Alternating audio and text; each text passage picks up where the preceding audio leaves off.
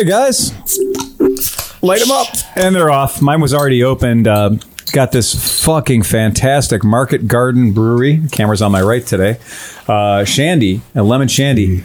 Thank you, Chris Smith. You got it, buddy. This thing is, again, we've mentioned this before, brewed and canned in Cleveland, Ohio. This motherfucker, this is the best shandy. This thing is, it's so good. Many shandies taste like somebody took a low-powered beer and then just like put lemon juice in it or whatever. No, this thing's really good. Like, you can tell they're using like whole fruit in this thing. There you go. Yeah. That Miller or Bud Light lemonade that I had was just garbage. It was very tough. And you know what? There's not too many things that you can do with Bud Light to rescue lime it. is fine, but the Bud Light lemonade back and from Bud the Light edge. orange is just way too much. Terrible. To my left is Nick DeVito, who literally just put a piece of meat in his mouth. He's like, fuck you, Nick. it's good too. It is good, yeah. So this is more charcuterie. And to his left, Chris Smith, who brought the charcuterie. smoked sausage from 2017. Oh, yeah. So Home smoked. 3 homemade, years. in cryovac in the freezer. Just thawed it out about 3 or 4 days ago. It is fantastic. Cleaning out the freezer. Got some freezer meat. That's it. How would you rate it on a scale of 9 to 10? I was going to say, of a scale to awesome to better than awesome, it's really good. And it's funny because it does not have any heat to it. There's no spiciness, but there's really, really good flavor. And the fat ratio is really good. So it gives you something nice to chew on, and there's a lot of reward to it. I love it. Got some Sounds like smoke. you're talking about sweater meat. Just saying. Yeah, and so to his left, Steve Hoffert. drinking a Krabby's. Totally appropriate. Yeah. There you go. Look at that. Yeah. It should be called the fucking Grumpy, shouldn't Yeah. it? If they had Grumpies, that's what Yeah, you'd be Grumpy. drinking. Not grumpy. I'm not grumpy. God damn it, I'm not grumpy. Yeah. So, and to his left, Johnny Mac. drinking. Well, I'm finishing off my goggle fogger, but I'm having a delicious. This is a domestic beer brewed right out in Colorado, I think. It's all natural. It's a lighter type of what I would call Pilsner, but it has notes of strawberry. I might even and, call that a Radler. little notes of like a strawberry and Right. lemonade aftertaste. It's the Natter Days Natter Days. from 2017. It was. It is also. To go with it the is. charcuterie. It is. That is like the Natty Days, the Natter Days 30-pack. That is the magic Just oil keeps that keeps giving it. it. Right. Yeah, it is. It's like It's the a loaves fish of and fishes. It is. I think it actually tastes better though than the newer ones that I bought some like Oh yeah. the pounders. Yeah.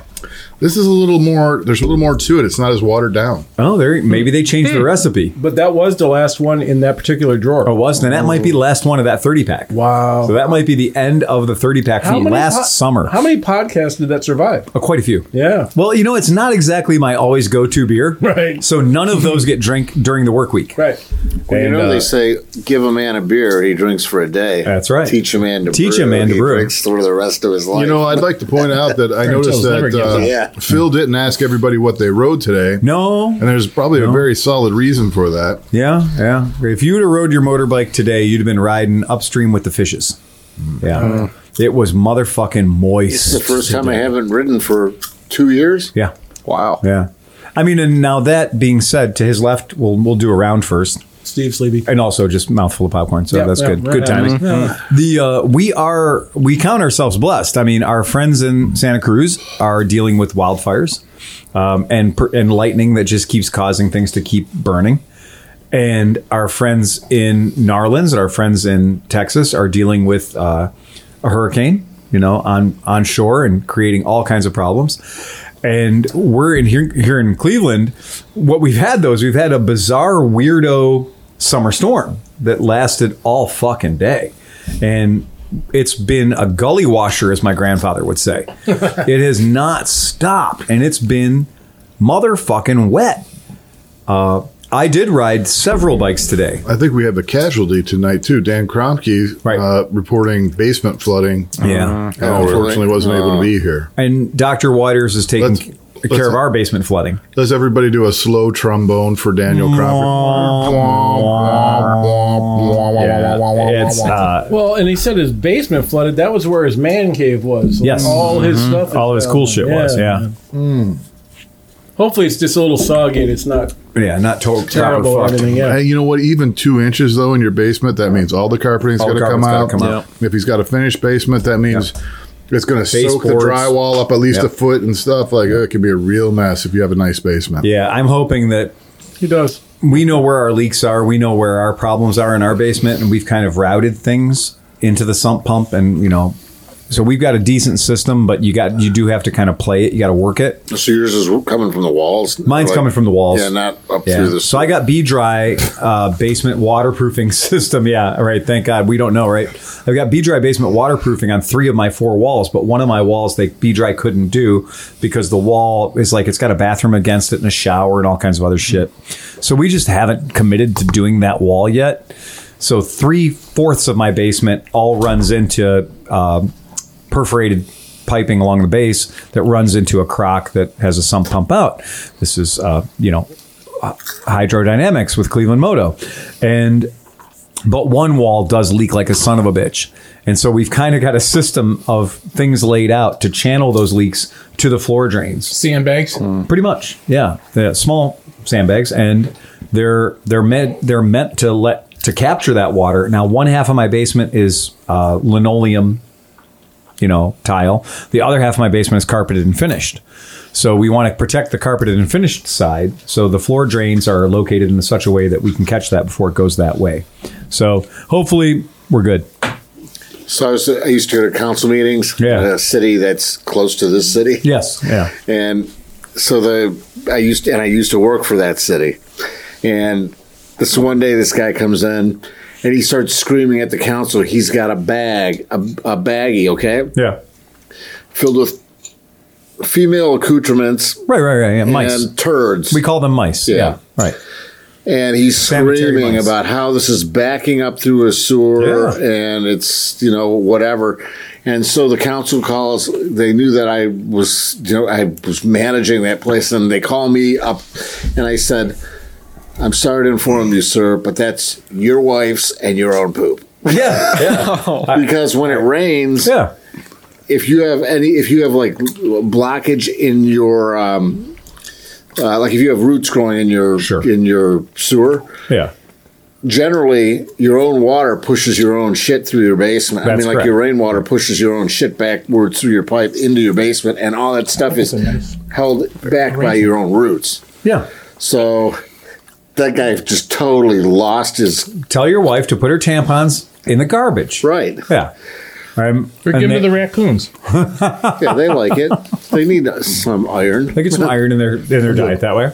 I pulled, one time one of our machines blocked up, and my guys wouldn't fix it, so I had to do it myself. I pulled out a ball of tampons this big. He's making the size of like a beach ball. Yeah. Yeah. So, but the best part was This is when I nice pulled it drawing. out. I pulled it out. I said I found the mayor's tampon because she was nasty. We went through that experience at our house. This is too. many She years was ago. a very large hoot. This is not.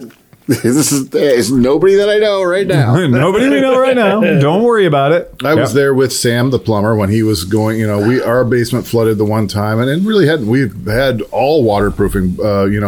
Our whole wall, our basement has never given us a problem, and all of a sudden it did. And at first I didn't quite get it because it was like only when our sump pump ran, it started coming up through us. And I thought originally we had 2 separate systems. Well, I learned that in a city close to us that you won't be named. It doesn't matter. It all goes down the same pipe and everything like that. But yeah, what he pulled out, at first I thought he was pulling out like somebody had flushed a rag down it or something. Right. Well, like literally a rag. And then I realized, oh no.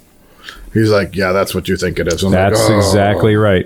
And then it was just like, I'm like, that's not even just 1 month. That's had to been like building up for a while. Years. Ooh.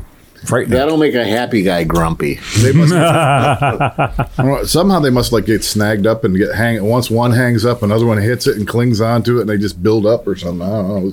They like each other. Okay, anything about motorcycles? So I will say that this morning I kind of had made a decision that hell or high water, literally, I was going to ride this morning. And when I decided to come into work, we had this like respite. So it had rained a bit, it had backed off. I was like, perfect time. So today I'm going to call today my day of 650s because fucking today every bike I rode I think was a 650. And I rode a lot of 650s today. So I rode into work on a Versys 650, a 2015 Versys 650. I still am going to say the motherfucking bike is a great motorcycle. Mm-hmm. It's amazing. It doesn't take up any extra room in the garage because it's narrow. It's, you know, it's not bigger than it needs to be. Right. The one I rode in today has no bags on it. It's just naked the way it came from the factory. And got on the bike, fired it up. It has been sitting in my garage. I keep everything on a battery tender, of course. Go out. It's like 8th bike from the door kind of thing in my garage. I'm like, I'm going to take that into work this morning. I'm like, that's what I want to ride. And also, if it starts fucking pouring on me, it's got a good windshield on it from the factory. And so I dressed pretty much like, if it rains on me, I'm not going to be totally miserable, but I'm going to be okay. Right. Full face helmet, a jacket that I know is mostly waterproof, and overpants that I know are mostly waterproof. Left my house. I forgot about the Versys magic thing that it does. It loves the fucking wheelie. Like nobody would, if you told somebody, well, I got to warn you about the Versys. It has one tendency that it tends to do, a 650 Versys. It does happy wheelies. Mm. So it does these cool wheelies that occur at about 6,000 RPM. So like when you pull out of your driveway, you make the right onto the main road and you give it. Well, when you give it, when it gets to about 6K, the front end just gets real light and starts coming up on you. And you're like, oh, I forgot. You may be a 650, but you're a very happy 650. So the front end came up and I was like, go, this is fun. This just became super enjoyable. My ride to work just got so much better. And then pull the clutch in, grab second gear, and the front wheel just comes right back up again. I was like, this is what I remember. That's what Versys do so well. They really do. They're just like a power plant. That parallel twin just loves to give you rev. And it loves to give you that kind of like, if you short shift it, it's going to be a boring 650. You're going to feel like it's a 650. But if you let it wander into its upper revs, it's really going to start giving you real nice wheel lifting torque. So that was fun. So I was riding it, into work and decided, just having so much fun, I was going to take the long way and, wander into the metro parks and all that. Fucked me over. So I didn't, I live west of here. So the weather hits us first. Yep. And then we know that we've got, a 20-minute delay or something until it gets here to the shop. You could run away from it. You can. I totally run away from it a lot. Yeah. And you're right. You can see it coming over the lake and you can be like, that's going to happen. Mm. And so, but I got into the metro parks where the trees are all around me and I lose my sight of the sky. So I can't see the sky anymore. I'm just in the trees. Well, then I got shit hammered. So, I got just drenched. Are your underwear still wet? My shoes are in my office. my first pair of shoes, because I always keep extras here at the shop. But the rain pants, they're not really rain pants. They're adventure pants. And fuck that, by the way. Adventure pants should be waterproof. Okay? None of this shit where it's like, it's waterproof on the outsides, but then in the expansion panels in the middle, it's not waterproof. That's fucking stupid. That's the place that I don't want to get wet. I can handle my legs, my arms, and everything. Yeah. My core, and when it starts like soaking your underwear, exactly, like that sucks. Yeah, I was wearing tan colored BDUs. Anybody who's been there, Desert Storm BDUs are called chocolate chips, and I was wearing my Desert Storm BDUs. And I had a wet crotch that was just like dark, looked like woodland camouflage. And then the rest of me was totally dry. So it was technically perfect at keeping me wet keeping me dry except for my balls. Shoes totally full of water. Both shoes completely inundated with water. When you have like a pint of water. I walked into the shop. When I walked into the shop, I just left footprints the whole way from squish, squish, squish, squish all the way back. Jacket did a pretty damn good job. Obviously, helmet and everything else. But yeah, by the time I got in here to the shop, I was fucking wet cat. And then, 2 hours here at the shop and the weather broke and the sun came out. Yep. And I was like, okay, we need to take pictures for the website. So I had to take the V-Star 650 out, which is all bobbered out, Dime City cycled out with an inch of the life. The handlebars on that bike are this wide. And this is where I'm going to tell you that a V-Star 650 with the handlebars this wide is a very strange riding position. Yeah. I felt like I was going to be engaged in an unnatural sex act at any moment because my feet were forward on the factory floorboards, but my hands were in these like stockades. Like I felt like I was in a stocks. And then at any moment, some like townsfolk could come and like do what they will because I'm a criminal. Maybe that's why Cam doesn't come here anymore.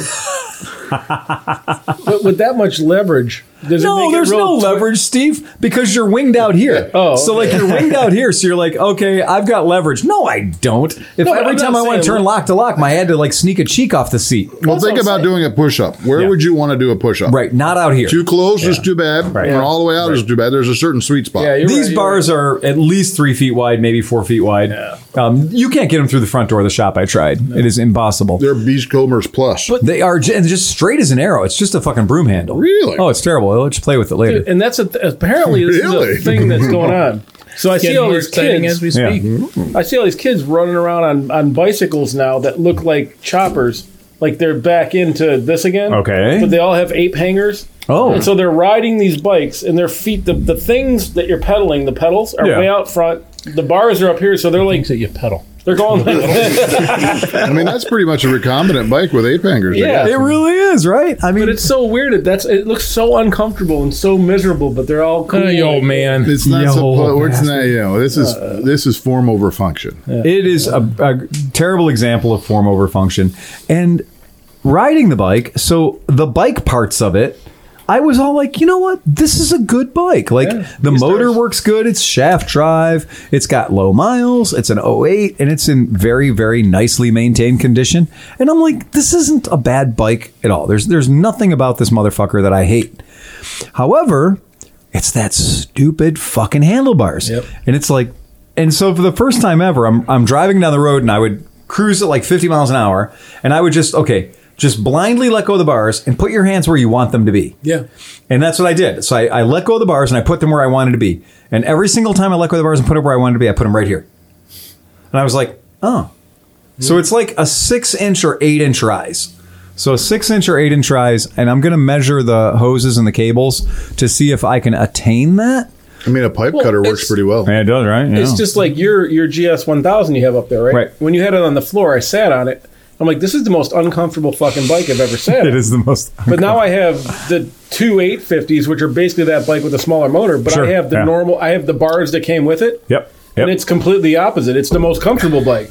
Oh, It's- okay. Yeah. So literally, is just the bars. Like Right. those bars do not belong on that bike. And those bars are terrible. I think one of our favorite bars is the Superbike bar. Yeah, Superbike bars are The always Superbike nice. bar, Yeah. and it's probably similar to what you have, but maybe a little bit lower rise. Yeah, so it just comes back. It comes out. It has maybe an inch or two, but not a whole lot not of real high, rise. yeah. But then they just come out, and they're just Nice. they're the Superbike bar. And If what ever- you if could wanna find- imagine, the 80s superbikes. So Okay. the bikes from the 80s that were superbikes, they didn't have buckhorns on. They didn't have cruiser handlebars on.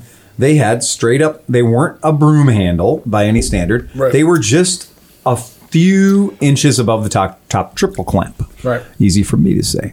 And I like a set of dirt bike bars. yeah. It's I mean, that's interesting got a you should- good rise. It's got the interesting you white- should mention that because I just bought a set of Moose bars because your favorite bike, the FD500. If I hadn't told you, you wouldn't have noticed that it had a bent bar. So now I got to fix it. So I just bought a set of And dirt now I bike gotta bars for fix that it. bike, and I thought it'd be good because it's a derivative of the XL500. excellent. I think that would be very comfortable. The only problem I'm going to have is I think they're really a little bit too low, and I don't think there's actually the fuse box and everything. So I think the crossbar is going to make it tough, but we'll see. That's a good, that is interesting because of the crossbar on there. Yeah, you're right. That's going to be a little bit weird. These I should have gotten one that had a little more rise. These are a little too flat. And I don't know if I'm actually going to end up putting them on, but I do think that bike would be nice with a little bit of a dirt bike bar on it. So I have a tech tip for Chris Smith. Is Monkey. Oh, really? So we were talking about machining a piece for a preload Okay. for the rear springs.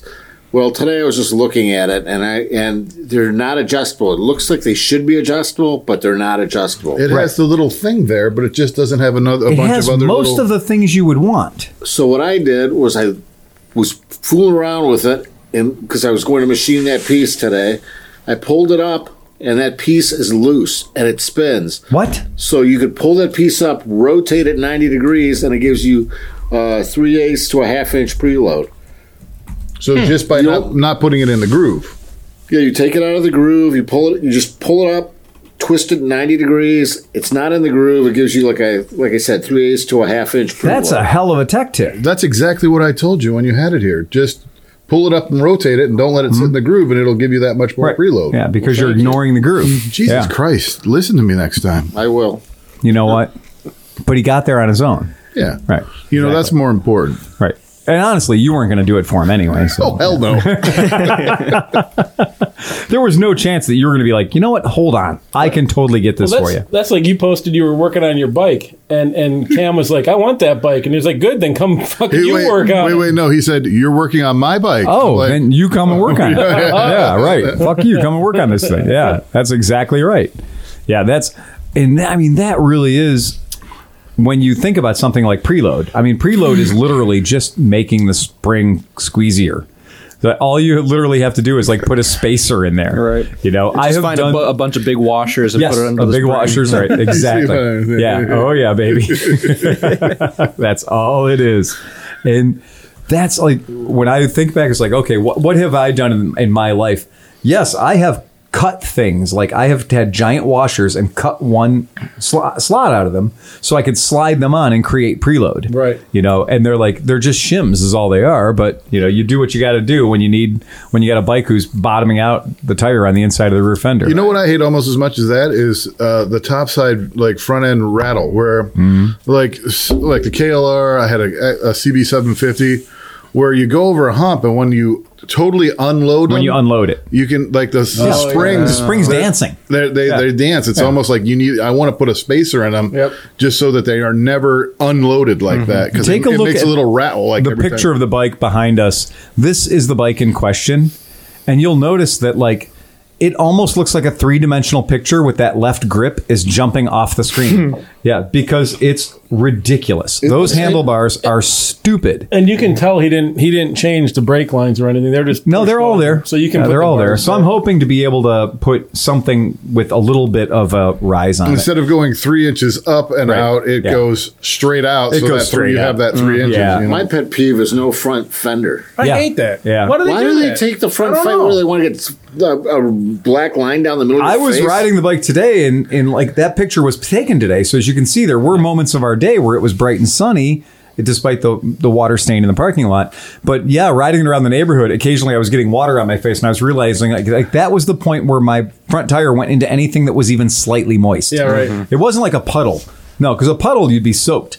But that is literally from just a tiny bit of moisture. So it's a very, very that particular bike, that V-Star 650, is a great motorcycle. Usually a great entry-level motorcycle for people who want a cruiser. Is very good choice. It runs great. No big deal. Heel toe shifter, all the things that make it a cruiser, except for these fucking... And it does look, aesthetically, it looks pleasing. It's horrible to ride.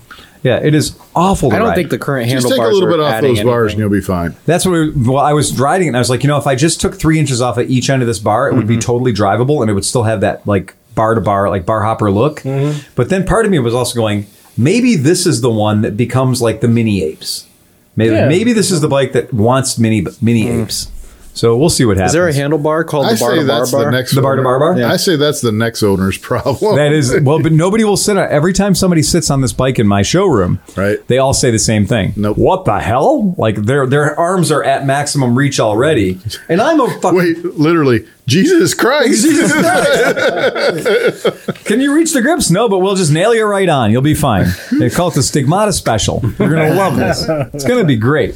And you know what? If you crash 3 days later, you'll be back. Yeah. Yeah. So On the fender tip, I had a that DR250 for a while, and somebody had put a cool Supermoto fender on it. Oh, yeah, So yeah. it looked like a dirt bike fender, Right. but it was much shorter and everything like that. Well, you'd be riding it on the highway, and I rode it in the rain a couple times, and it would be like, oh, whoops, it missed it. It's just not enough to make, like The rain doesn't the go right down. fender, Right. the rain would go forward and go down to the Right. ground, but the shorter fender let the rain go straight up and go right back. It was just, motherfucker. Did anybody tell you the bandana trick? No, I do not know the bandana. Okay, so you trick. should know the bandana trick. And if you're going to ride choppers, or if you're going to ride bobbers, if you're going to ride anything that doesn't have a front fender, you must have a bandana or a spare T-shirt. Because what the trick is you can take your bandana and you can tie your bandana between the forks, just above the tire. And if you tie your bandana just above the forks on the tire, what happens is probably 80 or 90% of the water that's flinging off of that tire will hit the bandana and fall back down. And you're back still around. look, you're still going to have a whole lot of fucking water shooting off the front wheel, but you're not going to have the rooster tail going straight up that you drive through at 60 miles an hour. It was awful. Yeah, so the bandana trick does actually And work. honestly, I blame that on the wreck that I had at Mid-Ohio. That's really what caused that. That's what happened. The dew on the grass was sending a rooster tail. I got a you little couldn't thumb see in my eyes. Yeah, and that's what happens. You just can't see shit. There's that version, or I could make up the version where it was actually Sydney's fault. It was Sydney's fault. I'm not going to go there today. You can't ever went blame the there girl. a You couple can't blame weeks the girl ago. on the back of the motorcycle ever. That is completely unacceptable. The interesting thing was the third 650 I rode today was a BMW 650. So it was a BMW F650G, or what some people call a GS650G, which is a Rotax inspired 650. Is it the two exhaust or one exhaust? It's the fake two exhaust. Yeah, because it's So when you're in the back, you are looking at two cans. right. But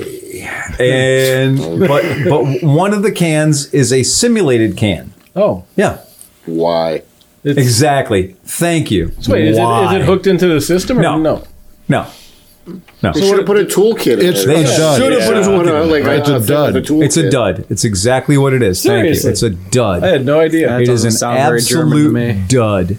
And we'll go look at one in close. We'll look at one up close so you can see how it is.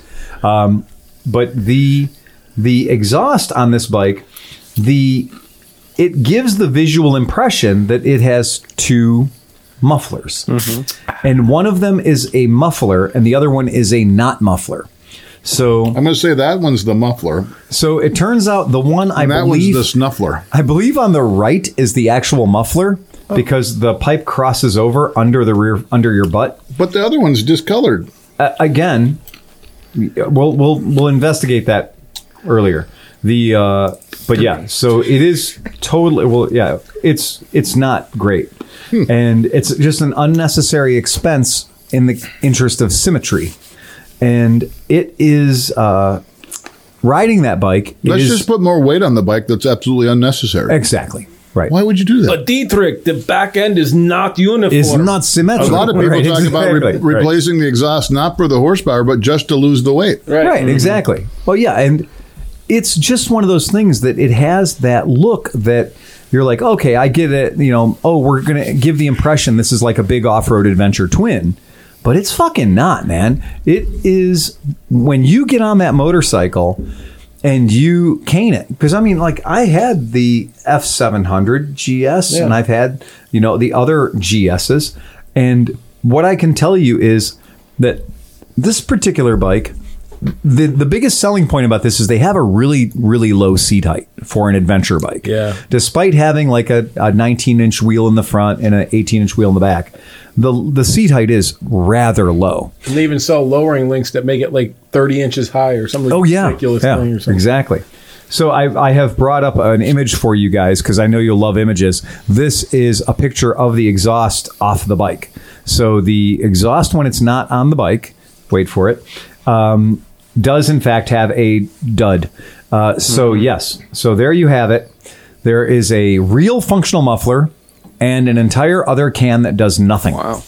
So, But how does it look like it's all discolored and everything? That's just because. that's just because. So it has no pipe going into it at all. At all. Nothing. It does Why would nada. they not make that a toolkit? And why doesn't somebody make a toolkit? I think they do, actually. I think Okay. there is a company that does a substitute toolkit for that particular offensive exhaust. That's disgusting. It is disgusting. Yeah, it is disgusting. Now, I mean, How shitty it It's the looks. Germans. it's the Germans, exactly. So yeah, it's this Like ridiculous. German porn. Yeah. What's that pipe? It's got a pipe going Yeah, I into think it. it's literally just a Yeah, like I said, like German porn. It's got a pipe going into it. It is. It's got a pipe in the can. Yeah, it is completely 100%. Oh, so here you go, Steve. I know that you want to see this picture. I'm going to pull it up for you because this is going to make you very happy. no. As soon as you see this picture, you're going to be like, yeah, this makes perfect sense. So in the middle of the screen coming up right about now, you'll see a gentleman's hand pulling a fake can. Oh, yeah. He's pulling, literally, he's turned the fake can into a toolkit. Nice. Right. So that's what it is. If we look on the left, we'll tell you how this works. So the left chamber, so the right chamber is the one where the gases come out. The left chamber is basically a resonance chamber. Okay, so it does have something going. No, it's not doing anything, Steve. It's bullshit. But exhaust gases do get to it. They move through there, Right. but it doesn't enhance the situation. But That's all an exhaust is gases move through but it. that's how. I mean, that's why it's discolored, though. It's not just Right. randomly discolored. Like, Right. Yeah. But it's not, in my opinion, as a person that understands the way combustion works. Yeah. Okay, Steve. Is that if you were going to engineer this exhaust, is Right. this the way you would have engineered it? No. Okay. Yeah, exactly. But look at you the are monkey correct. exhaust. So technically, you're both correct. Right. And no aftermarket company that has approached this particular situation has chosen to mimic or duplicate the OEM design Oh, that's a good picture right there. in any way. Right?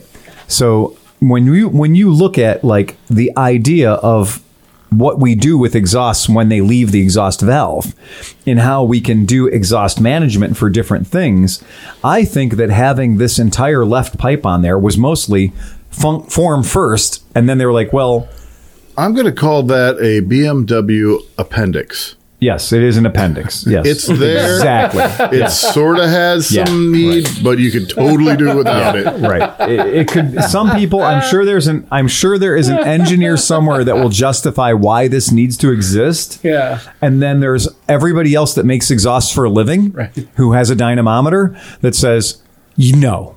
And a scale. That's like those And a little scale, exactly. That's like those little two-stroke chambers that you had for Yes, a great example. weed whacker There or were whatever. two-stroke expansion chambers on a leaf blower-sized motor that had literally a dead man on them. So they had a place. So it went out big, and it Yep. came down to small, and then Right. it went to a point and didn't Right. come out It anywhere. didn't come out of the point. There was a little tube coming Yeah. out this way, so it was a whole chamber. Yep. But there no stinger on No, the end no of it. stinger. The stinger came out the side somewhere. Right. The stinger came out of the Which middle. I suppose probably still worked because Yeah. you're talking about Resonance. resonance and Yeah, everything like that. Frequency. But to look at one and hold it in your hand, it was the weirdest thing ever. Well, that, and we What I saw don't like many is- of the Chinese bikes that were a 4-stroke bike, but they clearly had a 2-stroke expansion chamber on them Yeah. with an out and back and a turned 180-degree stinger and a silencer on it.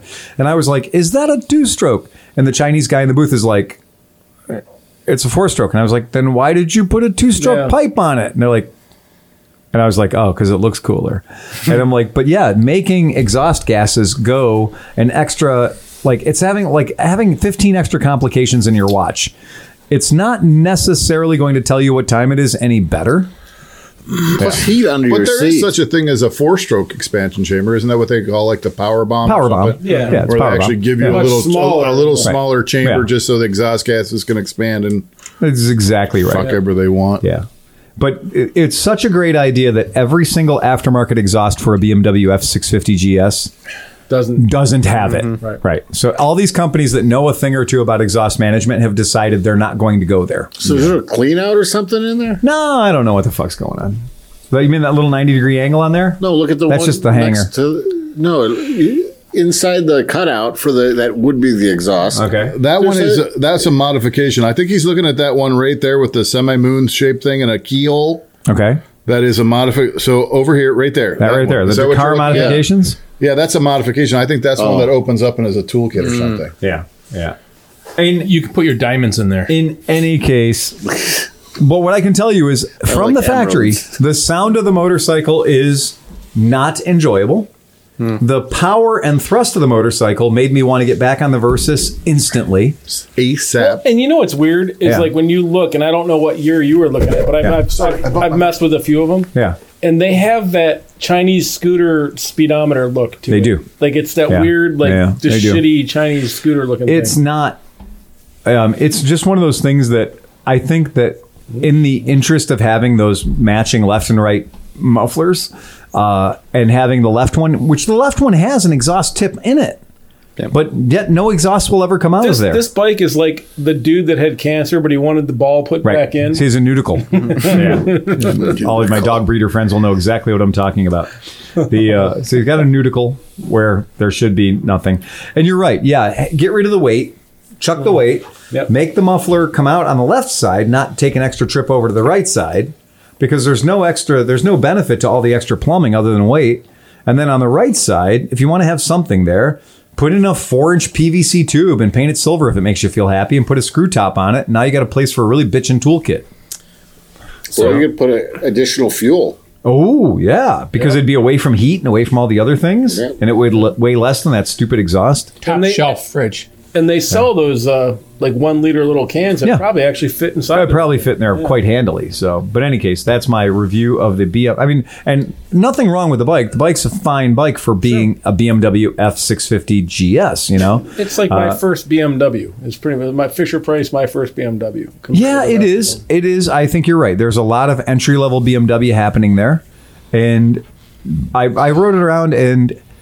It does have a wheelie fun killer on it, so it does have ABS. But when I tried to do just power wheelies in first and second gear, as soon as the front wheel comes off the ground, some sort of nanny state's getting involved, and it's not letting me do fun wheelies with that bike at all. So yeah, I did. I looped it back around. I took the pictures of it. I got back on the Versys and took a victory lap in the neighborhood before the rain came. Nice. And I was like, Versys wins. Yeah, Versys is dominant. So Phil, I thought I knew. Oh, good one! You made wow, up for good your job, lack John. That was pretty amazing. That was been a while. effervescent out. Yeah. So I thought I knew quite a bit about two-stroke Vespas. Not as much as you guys, obviously, but I've known quite a bit. Yep. And then I walk in, and then you have this little shiny guy over here. Yep. And that's a 2005. It's 2005. Yep. Two-stroke. Correct. PX what? It's a PX 150. 150. Okay. Yeah, it's a PX 150, and they're.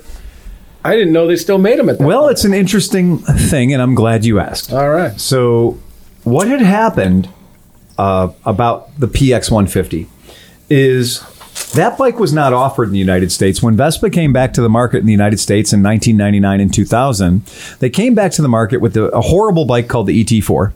And it's automatic transmission. It's a stamped steel frame. Everything's normal. But the ET4 was a Vespa whose design parameters, it was the first automatic transmission, mass-produced automatic transmission Vespa. Now, there were plenty of small frame Vespas and large frame Vespas that had hinky-ass weirdo automatics built into them. Go ahead, John. What about the ET2? Well, the ET2 and the ET4 are the same frame.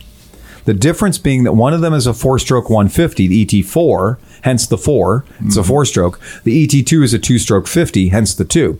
The ET3, to make it more confusing, is a 2-stroke 125 small frame.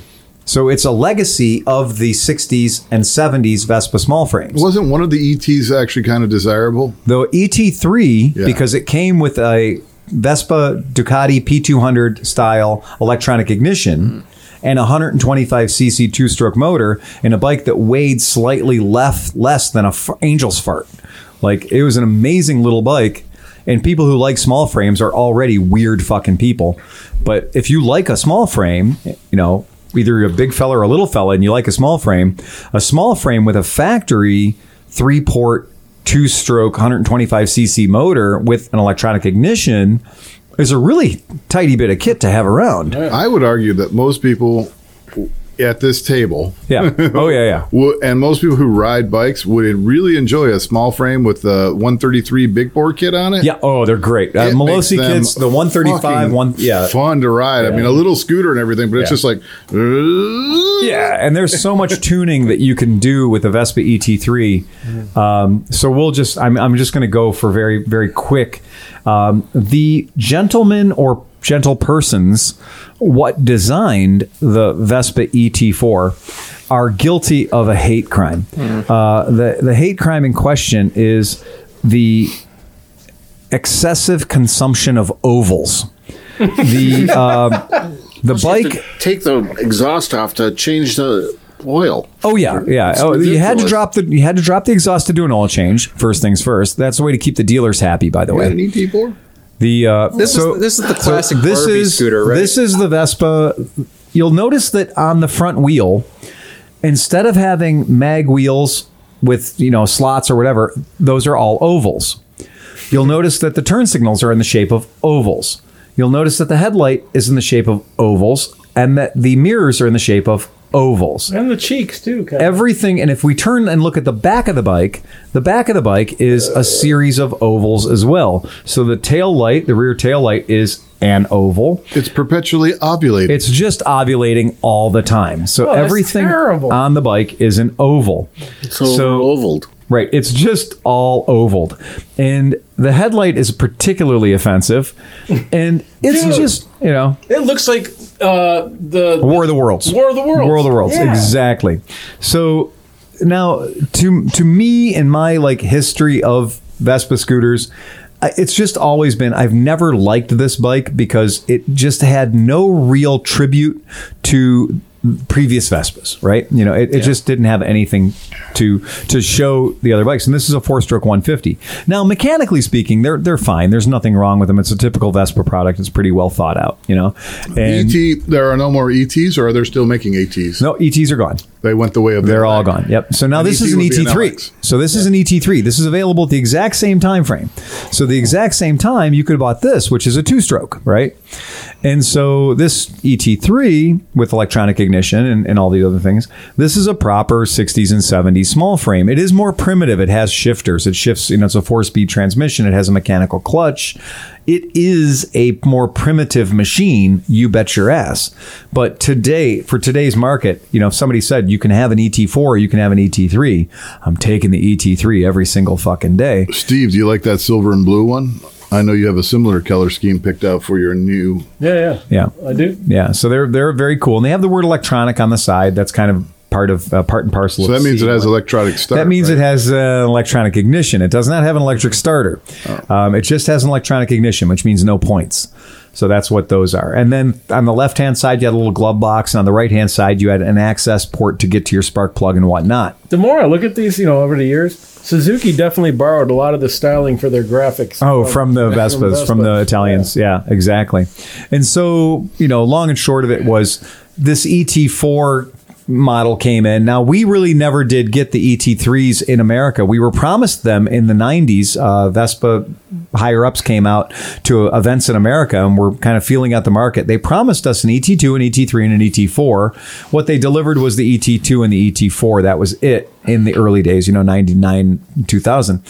So in 2002... Genuine Scooter Company brought us the Stella, right? Yep. So the Genuine Scooter Company brings out the Stella, which is an LML Vespa. It's a Vespa made in India under license by LML. And the Stella was, of course, basically a Vespa PX 150, Right. Made in India. And the Stella is an actual shifting scooter. So it shifts gears as, old scooters did. And everything about it is what you'd expect. It's a 2-stroke. It's a 4-speed. It's got a clutch. And they were competing. So there's some bit of a background there. Honestly, when I walked in, Yeah. I thought somebody had rebadged A Stella, which is hilarious now that the worm is turned the other way. The cart is being pushed, by the horse. Or the cart is pushing the horse at this point. So in 2002 and 2003, the Stella comes out, and it's a 2-stroke scooter with all the Vespa attributes, but it's being made in India by LML. And it turns out that it starts fucking with Vespa a little bit. Like, they're selling a lot of them. And they're really cheap. They're $26.99 or so. And prior to that, the Bajaj was a 4-stroke 150. We have one of those here too, in really I know you perfect personally shape. put hundreds of them out in the world. We did. We put hundreds of them out in the world for sure. And the Bajaj came out, and it was $2,000. It was $19.99, and actually it came out a little cheaper than that when it first launched. It was about $16.99, $17.99, and then they raised the price. It was a Chinese scooter before Chinese scooters. Well, it was an Indian scooter, and but was better. Oh yeah, and it was a bike that people could ride, and now they're like $3,000 used. Yeah, you can't even find them. You can't get them, right? And so the Bajaj came out, and the Bajaj sort of like showed genuine that they could sell an Indian product in America.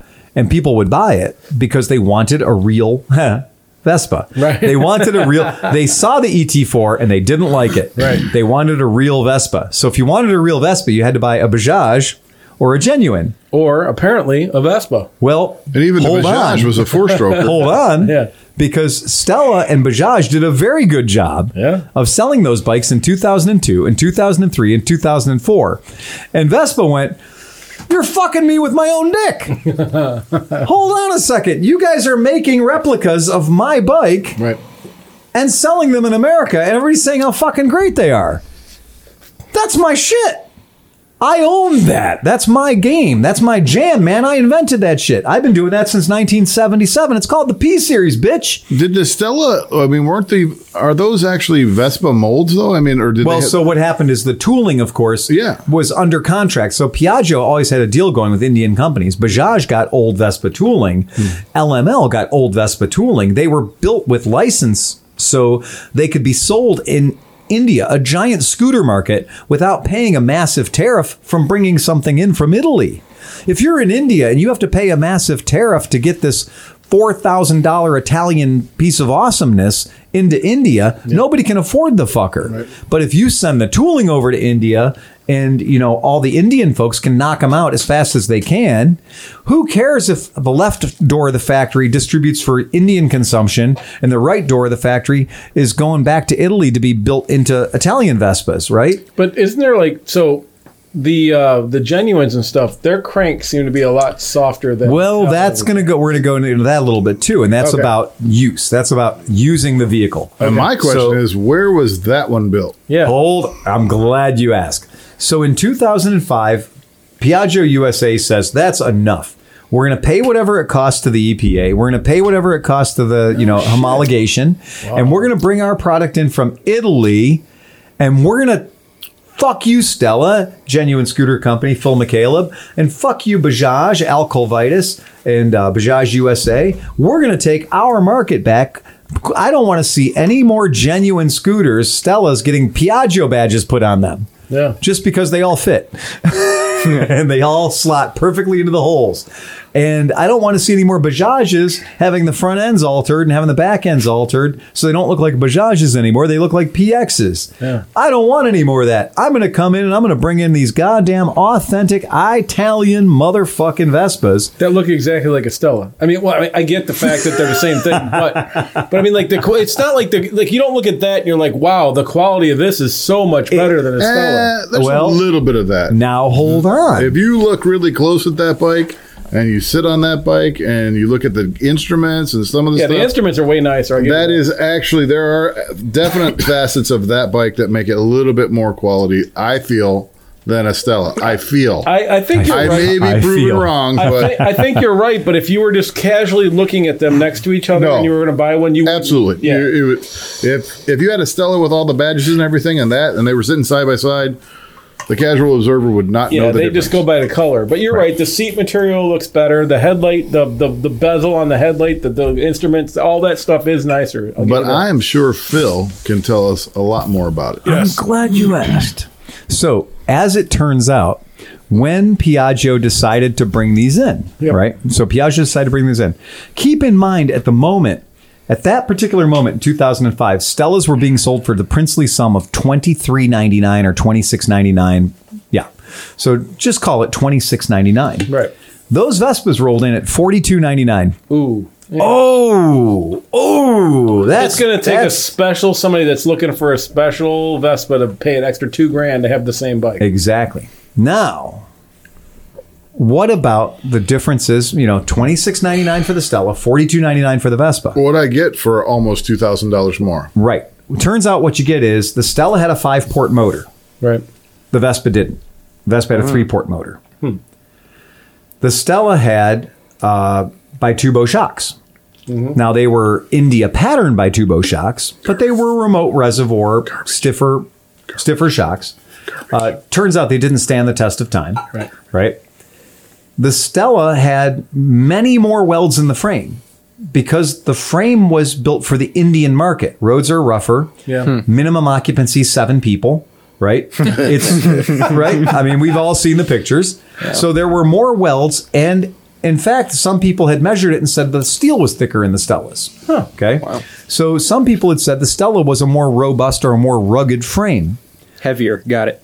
Heavier, check. Yeah, right. Check, got it. And there were several, and I'm trying to remember the name. I think it was a Utah scooter dealership that had done a really nice graphic where they had shown a Stella and a PX150, and they'd said all the differences. And it was clearly favoring Stella. Like, it was like, wow. So it was really, the Stella was a better bike. Now, I can tell you one of the first things. You see the way the mirrors are on that bike? Yep. The mirrors come up out of the center of the headset. And the mirrors are put into these 2 metal stubs that go into the casting of the headset.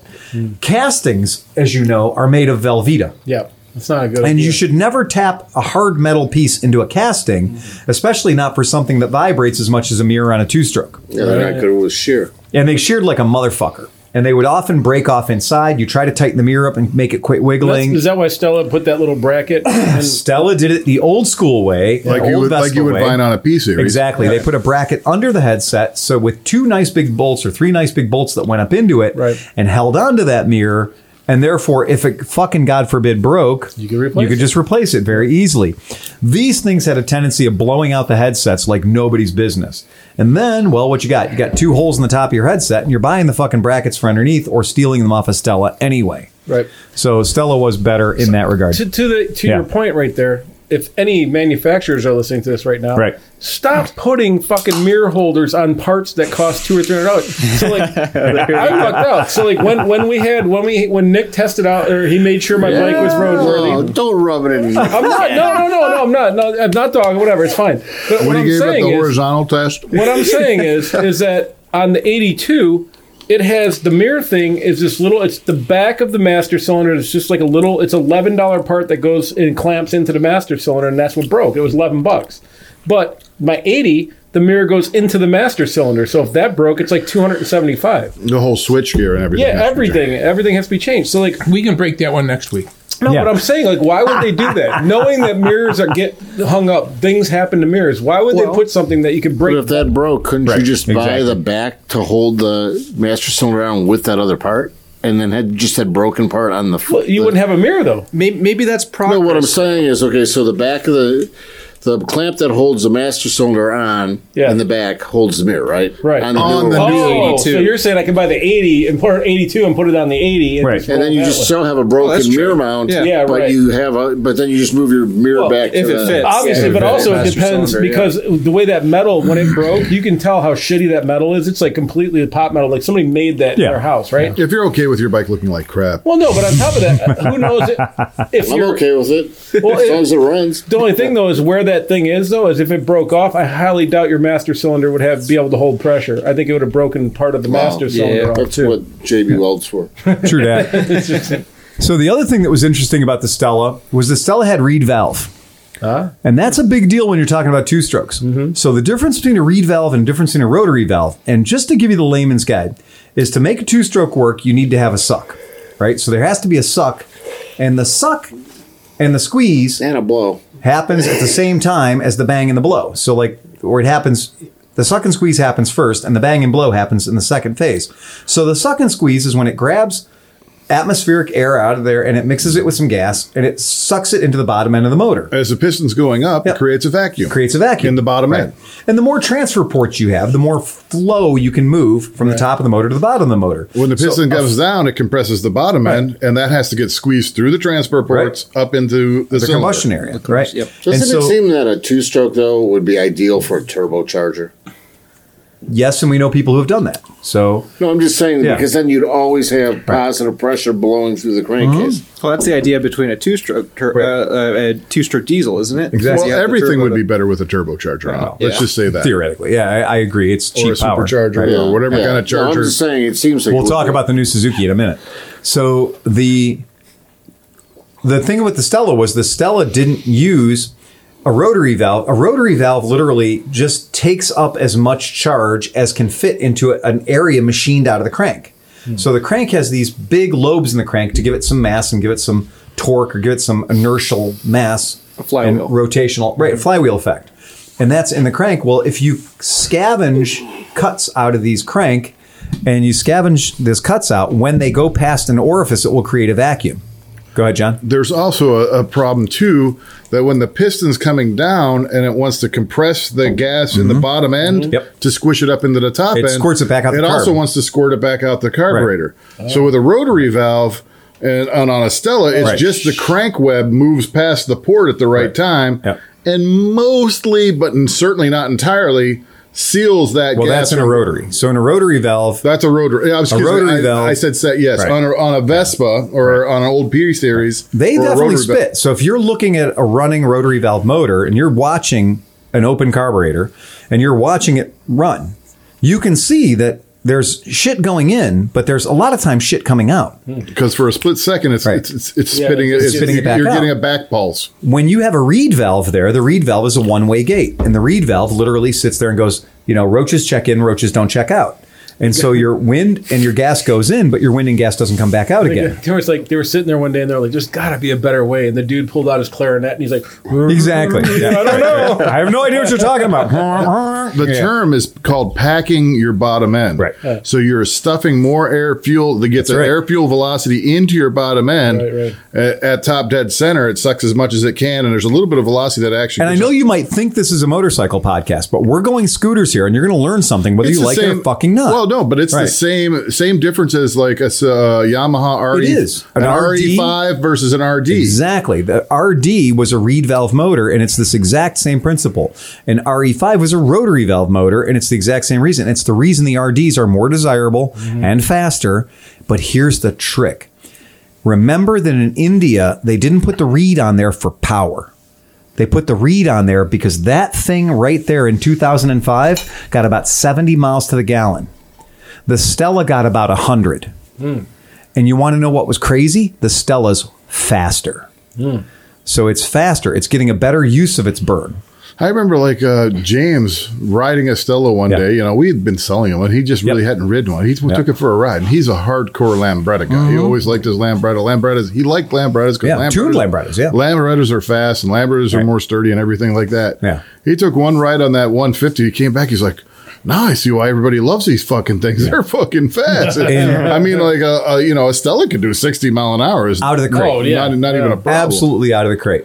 So Provo Scooter was the name of the shop. Provo Scooter in Utah did a head-to-head comparison, Stella versus PX150, and it pissed off a lot of people because it was just like, well, I hate to say it, but the Stella really is. It has more power. It has more features. It has more going for it. And yes, some of the touch points in the fit and finish wasn't as high quality as the Italians, but it didn't take long for somebody to figure out that the frames were rolling out of the same factory. Does that have electric start? It does. Okay, so Yeah, they it both does. have electric They start. both have electric start. And so that was a big deal. And then 2017, this experiment really only happened for 1 year, by the way. So the 2005 Vespa PX150 is it. There's no 2006 or 7 or 8 or 9. Piaggio got that shit out of their system fast. They brought that thing out. I went to Piaggio training in 2007. And we went to Piaggio Training Center. Ralph Soltal, God bless his soul, when all these Vespa dealers went out there and they're all like, okay, great. So you're going to train us on the LX 150? Yes, we are. We're going to train you on the GTS 250? Yes, we are. You're going to train me on the Piaggio? Yes, we are. Can you train me on the PX 150? And Ralph said, no. Anytime a PX 150 comes into your shop, take it to the local Vespa guy, take it to the vintage guy. You don't want to fucking get involved with that. I can't teach you fucking people how to work on vintage bikes. Wow. It was a brand new bike, but it was a brand new 1977 operating system bike. Right. And he told all these mechanics who are only used to changing variators and spark plugs, you're probably not ready to deal with a two-stroke if your only sphere of influence is a single cylinder, 2-valve, 150, right? Four-stroke. And I thought it was hilarious. And Rolf points to me and he's like, because we got approved by Rolf Soltau back in the supersonic scooter days in 1998, 1999-ish, 2000. They came out to us to train us on Vespa products. We didn't go to them. And Rolf came out, and we're a two-stroke tuner shop. That's what we did, was we built race bikes. And Rolf came out, and we drank beers and chased girls and did all the fun stuff that you do. And he knew that we were two-stroke guys.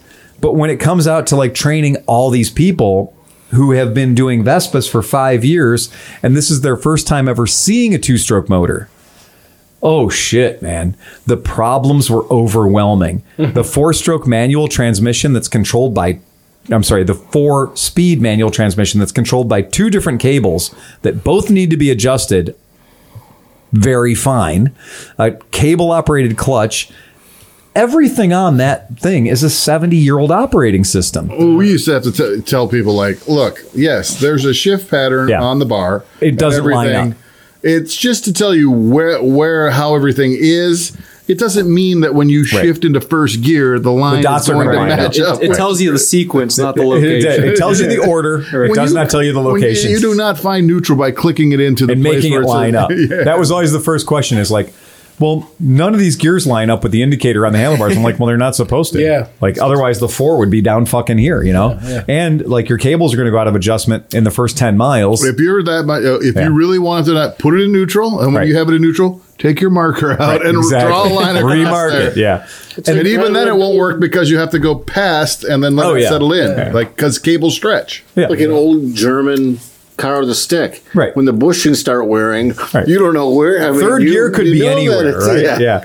And so that was with two strokes, and we were joking. I mean, we talk about this. That's what that bike's doing sitting there, because, yes, every once in a while, one of these 2005 Stellas finds its way home. That particular one has 600 miles on it. I know. It's got a Cedo Plus on it, because the hot setup to do now, Cedo Plus, you can't buy those exhausts anymore. So there's good ones, SIP Road and other good exhausts. But that particular bike, because those bikes were a lot lean, so they were a lot lean, and being that it is a 3-port motor and it does not have some of the same characteristics as a Stella.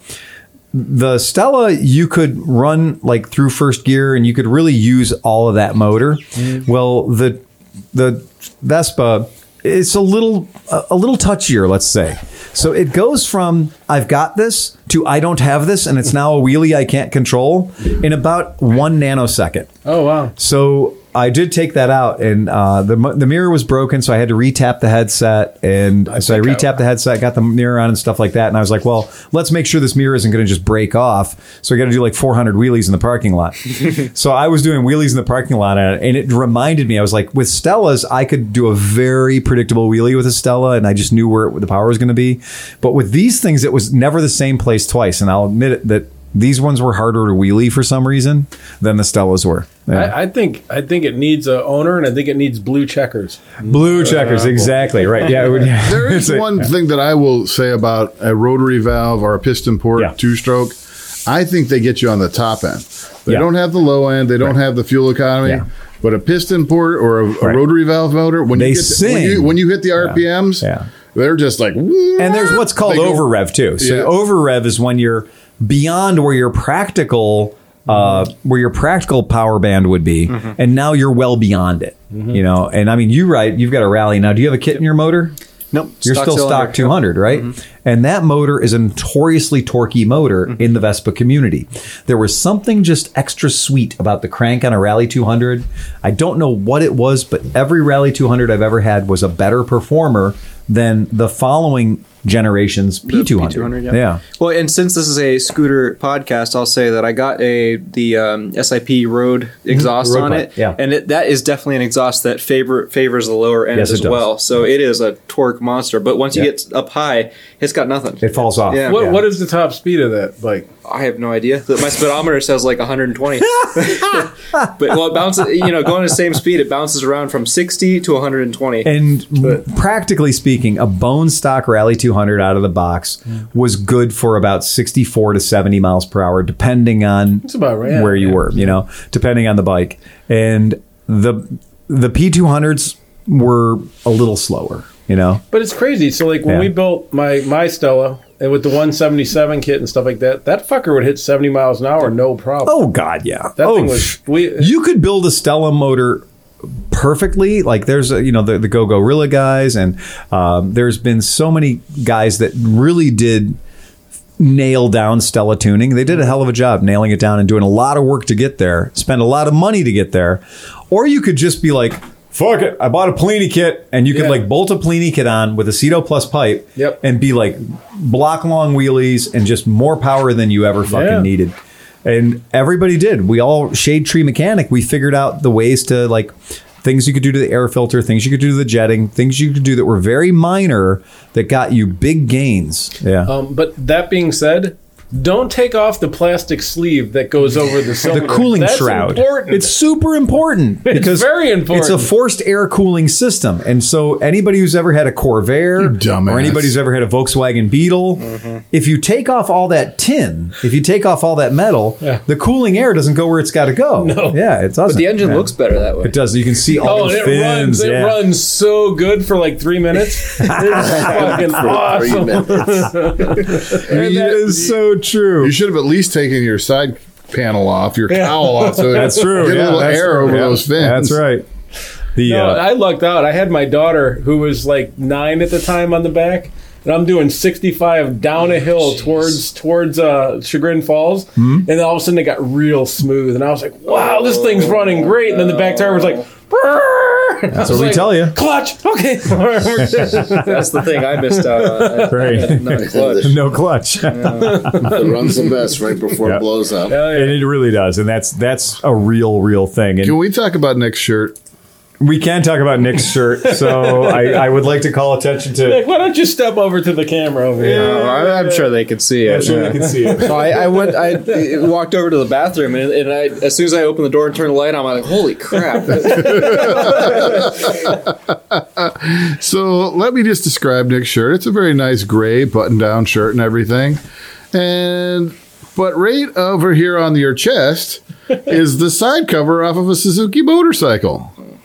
Yep. So did you make this shirt, or did it come into your life through a purchase? This shirt was given to me. Oh, well, that's okay. Well, that's cool. Okay, so somebody loved you enough Oh, yeah.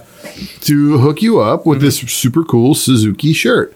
Now, you're a Suzuki rider. You have the Bandit, so you're definitely aficionado of I've Suzuki. had many Suzukis. And honestly, that could probably protect you from bees.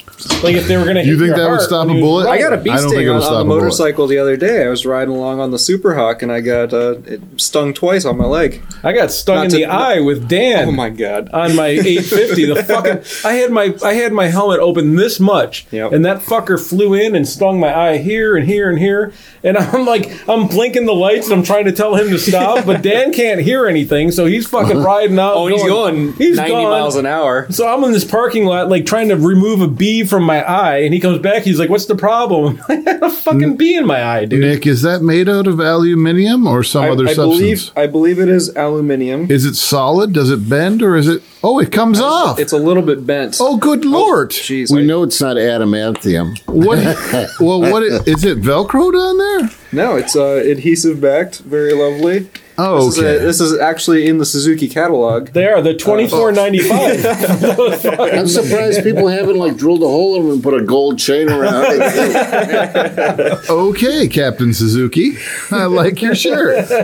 I'm the Suzuki guy. Okay, here. It's let's all have a drink to Captain Suzuki. Captain Suzuki. Nice. But I have something else I want to talk to Nick But about. for an update, the Mint 850 is now Mint 850 again. It is. Everything is back to normal. There's nothing related. It is Sherry as she was before. Exactly. Yeah. Actually, better because it's a new $11 part and a new 24. They're new. Yeah, they're new. Shinier. They're fresher. Shinier. Yep. Yeah. They're fresher. And that is kind of cool. I mean, let's think about that. So it's 1982, right? Yep. So 1982, and you were able to buy off-the-shelf, out-the-box parts. Yep. You can't buy gas tanks. You can't buy side covers. You can't buy tachometers or speedometers new. But any of the small shit that nobody else ever broke, totally I available. think I know where you bought this stuff from, because when I had my SP250 and SP200, it was the same thing. You get any sort of little, tail light gasket. Any gasket, any- Who was it? that. So it's OEM stuff? Or? No, it's Wow. Suzuki parts bit or Suzuki. Suzuki. If you Google Suzuki Parts House, Yeah, something like that. Yeah. Yep, they still have all. You this might stuff. want to bookmark that, Phil. Yeah, I know shit, huh? Yep, but it's pretty amazing. Like you can still get carburetor boots, rubber boots, petcocks, weird trim like the little. So those dots on the top that you think would be like accessing your valve covers or something, they're not. They're just not. decoration. No, So they're just like little chrome decorations. You can't get those. your valve covers from there. You No. cannot get to your valves from there. No, I you tell can't. Like That's- I was hoping there was just like valve check No. ports. Hey. Not so much. No. So it's just. Wouldn't it be nice if that was like you take off two Phillips heads or take out two JISs, you pull it off, and there's this eccentric cam in there that you can just be like an old Honda scooter, like an Elite 250. You just be like.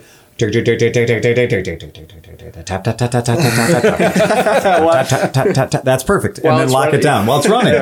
Oh, if you haven't tuned an Elite 250 or a Helix 250, like you could totally fucking dial in the valves on a Helix 250 It's ridiculous. while it's running. It's a fucking lever. Yeah, it's genius because the support rod for the rocker is concentric. Yes. And then that goes all the way out to the outside of the motor, where there's a slotted, marked little concentric thing with a couple set screws in it. So you loosen those up, and when you're turning it, you're actually changing your thing. Like, so you can just, like he said, tune it by, You can set tune them it by ear. The correct manual, so according to the owner's manual of the Honda Elite 250, the CH250, and also thereby the Honda Helix, is loosen the valve adjuster lock bolts, which are located on the left side of the cylinder head. Move the intake and exhaust adjusters outward, away from each other, fully, until resistance is felt. Once they feel resistance, then move them inward towards each other, one graduation, and tighten the lock bolts, which is the factory method for adjusting one's valves. Wow. It takes not a minute.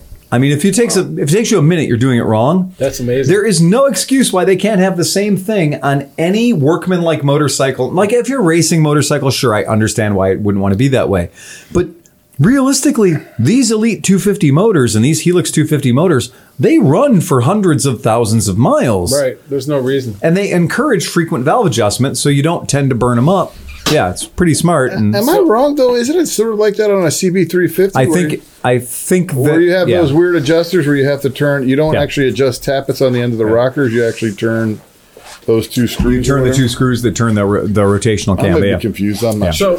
So I do have because of like having to repair a few things, I kind of got into searching. Yeah. And so on both my bikes, the speedometer only goes to 85. Correct. Because they were That's like, right. nobody's Yeah. going to go faster than 85, even though Ever. the bike goes 130 Yeah. or whatever. Yeah.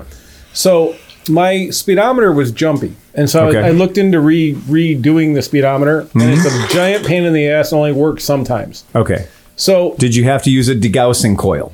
probably. It Yeah. was definitely something Right. like that. Yeah. But so I went onto eBay and I was looking for gauges and I couldn't find anything. And I hit refresh. Yeah. And the JDM version that goes to 140 miles an hour popped up with Nice. a brand new tach and everything. So Nice. $50 and I got that. Are you kidding me? But here's the best part.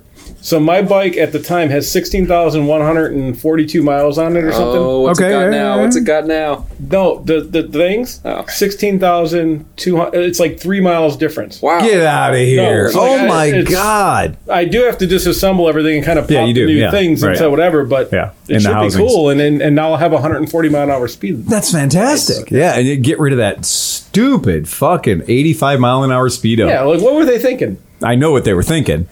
You know, if you can't prove how fast you were going, you won't try to go that fast. Right. Right. Officer, it was just stuck at 85. I have was going no idea. 115 miles an hour. You don't know how fast you were going. Right.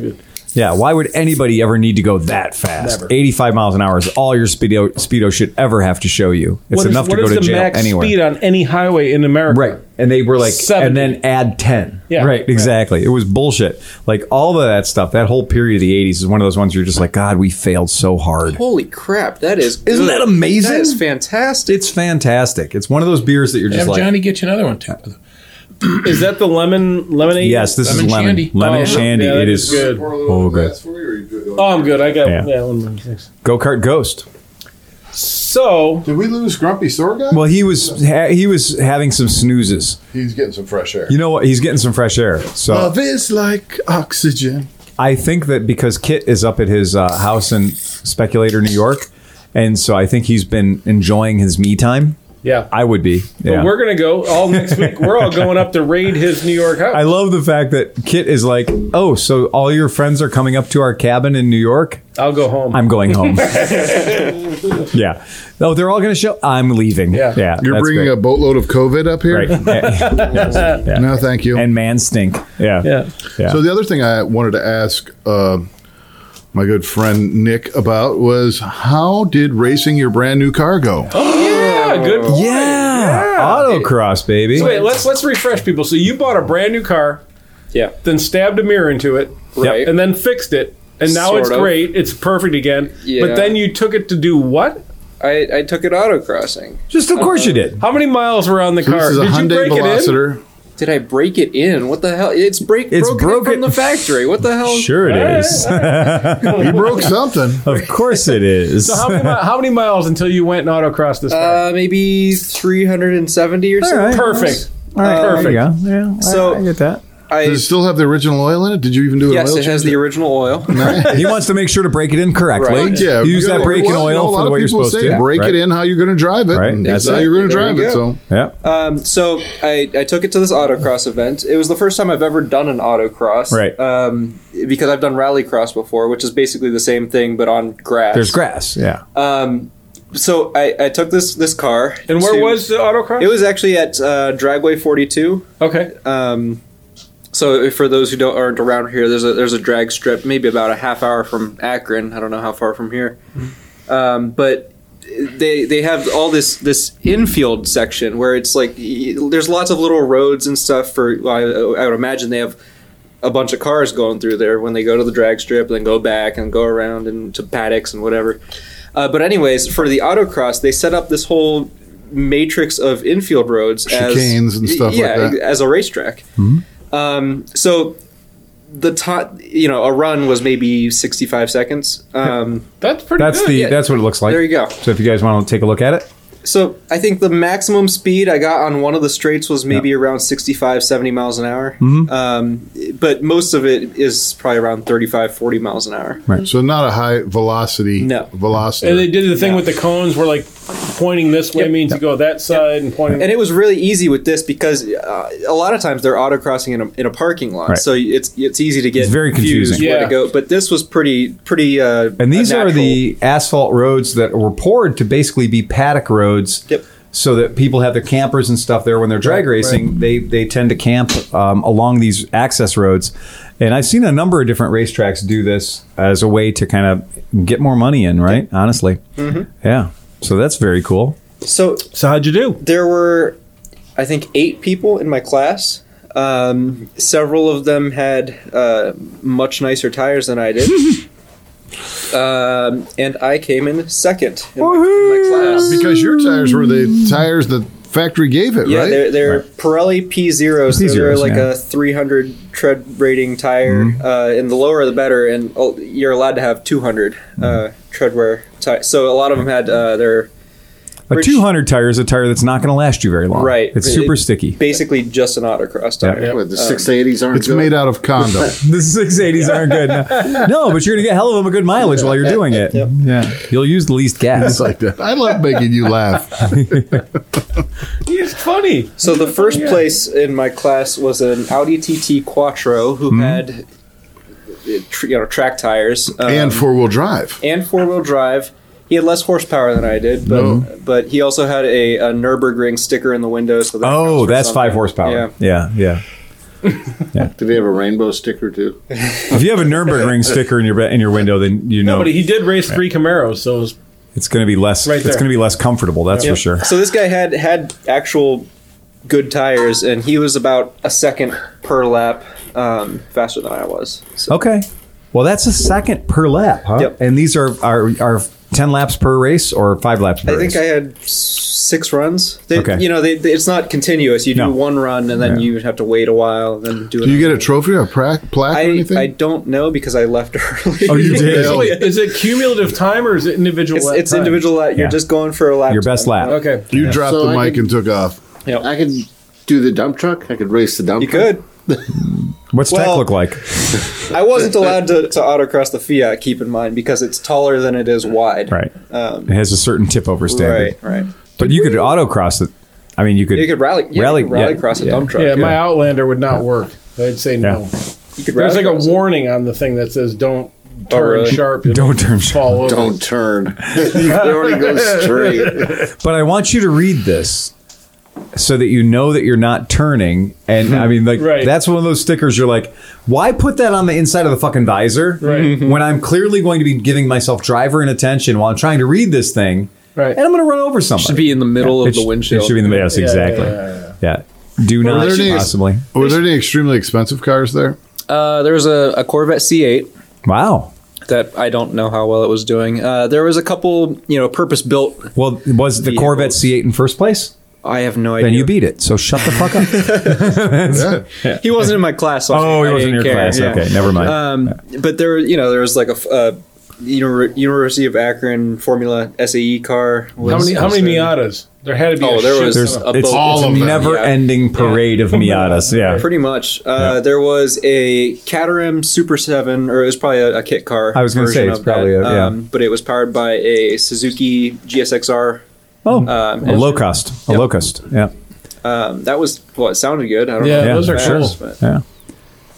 That's what my buddy just he has a Miata. He does track days. And Right. he just upgraded. He bought a new Miata and sold his old Miata because this has more track stuff. Whatever. We talked about the car show on the last podcast, right? Yeah. Yeah. But Oh, no, we didn't. oh well, no, you're right. Not the one we went. Not the to, one we right? just went to. Yeah. Right. Yeah. One of Well, that those was- huge wall that of was on speakers Sunday. that you That was on Sunday. earplugs. Yeah, with. yeah, exactly. That was the COVID transmission party. That, Yes, it was. Yeah, that was definitely hung the back COVID from transmission that. Right. party. I yeah. would have come to that, but I was at the autocross at the exact same time. Well, you were doing something that involved moving cars. Yeah, Right. we got to watch. We learned The car that won our event that Yeah. we went to, the car that won our event was actually on a rollback. Yeah, he was on So a trailer He was on a rollback and never left the trailer. and never left the rollback and he won. He won. So I'm good. We looked like such old men because like there's like 1,000 people, 700 people, 500 Oh people, yeah, like yeah, a lot yeah. of people. A lot of people. Yeah. And so they're like everybody starts going toward this thing and cars are lining up and we're like, oh shit, drag racing, this is cool. Like Oh, we were very excited. There's- There was there's- going to be some activity in the but it Kmart seems parking like lot. There's cops here, so how are they going Right. to pull this off? Yeah. So all these people pile up, and Phil's like, "What's going on here?" And this one kid's like, two-step contest. Oh. We're like, "What are they going to dance?" That's what I said. I was like, play the Garth Brooks and let's see what these fucking guys throw down, man. So we're all Right. clueless, and we look like such assholes, but we're like, "What is two-step?" And they're like, they bring the cars up onto the turbo, the two-step of the turbo. And then they pedal them, and then it makes bangs. Yeah. That's what this is. These people line up, and they have to line up. I don't And it's know a why two-step battle. Lining up is retarded because they each do at their own time. So At it's their like own time, you yeah. go and then you go. So you don't need to be lined It's not up. even like how do you say it? Bosuzuka? Yeah. Which Yeah. is cool because is they're cutting making calls. sounds Right. and doing They're stuff. and singing everything. songs with their throttle. So these guys just go and they imitate an M16 firing as fast as it can. And yeah, it's who has the best laptop wins. Yeah. Because really, that's what we discovered is all the cats were like, hold on. Like there's a guy in the middle who's pretending to start this shit. Yep. Like he's usually fat and his pants are usually around his knees or what have you. But he's the guy who's going to run this thing. Like Well, we you know, had the like Anne security Margaret guy, would be the- throwing the fucking Right. But you also had the security guy with like 17 guns, Yeah. an earpiece, and he was like all up to the cops going like, I'm your buddy, man. Blue Lives Matter. Yeah, we're cool. Like, And- I was yeah. going to be a cop, but I couldn't get through. I can't. Right. So I'm not going to say why. Yeah. But these are deadly weapons. Yeah. Yeah.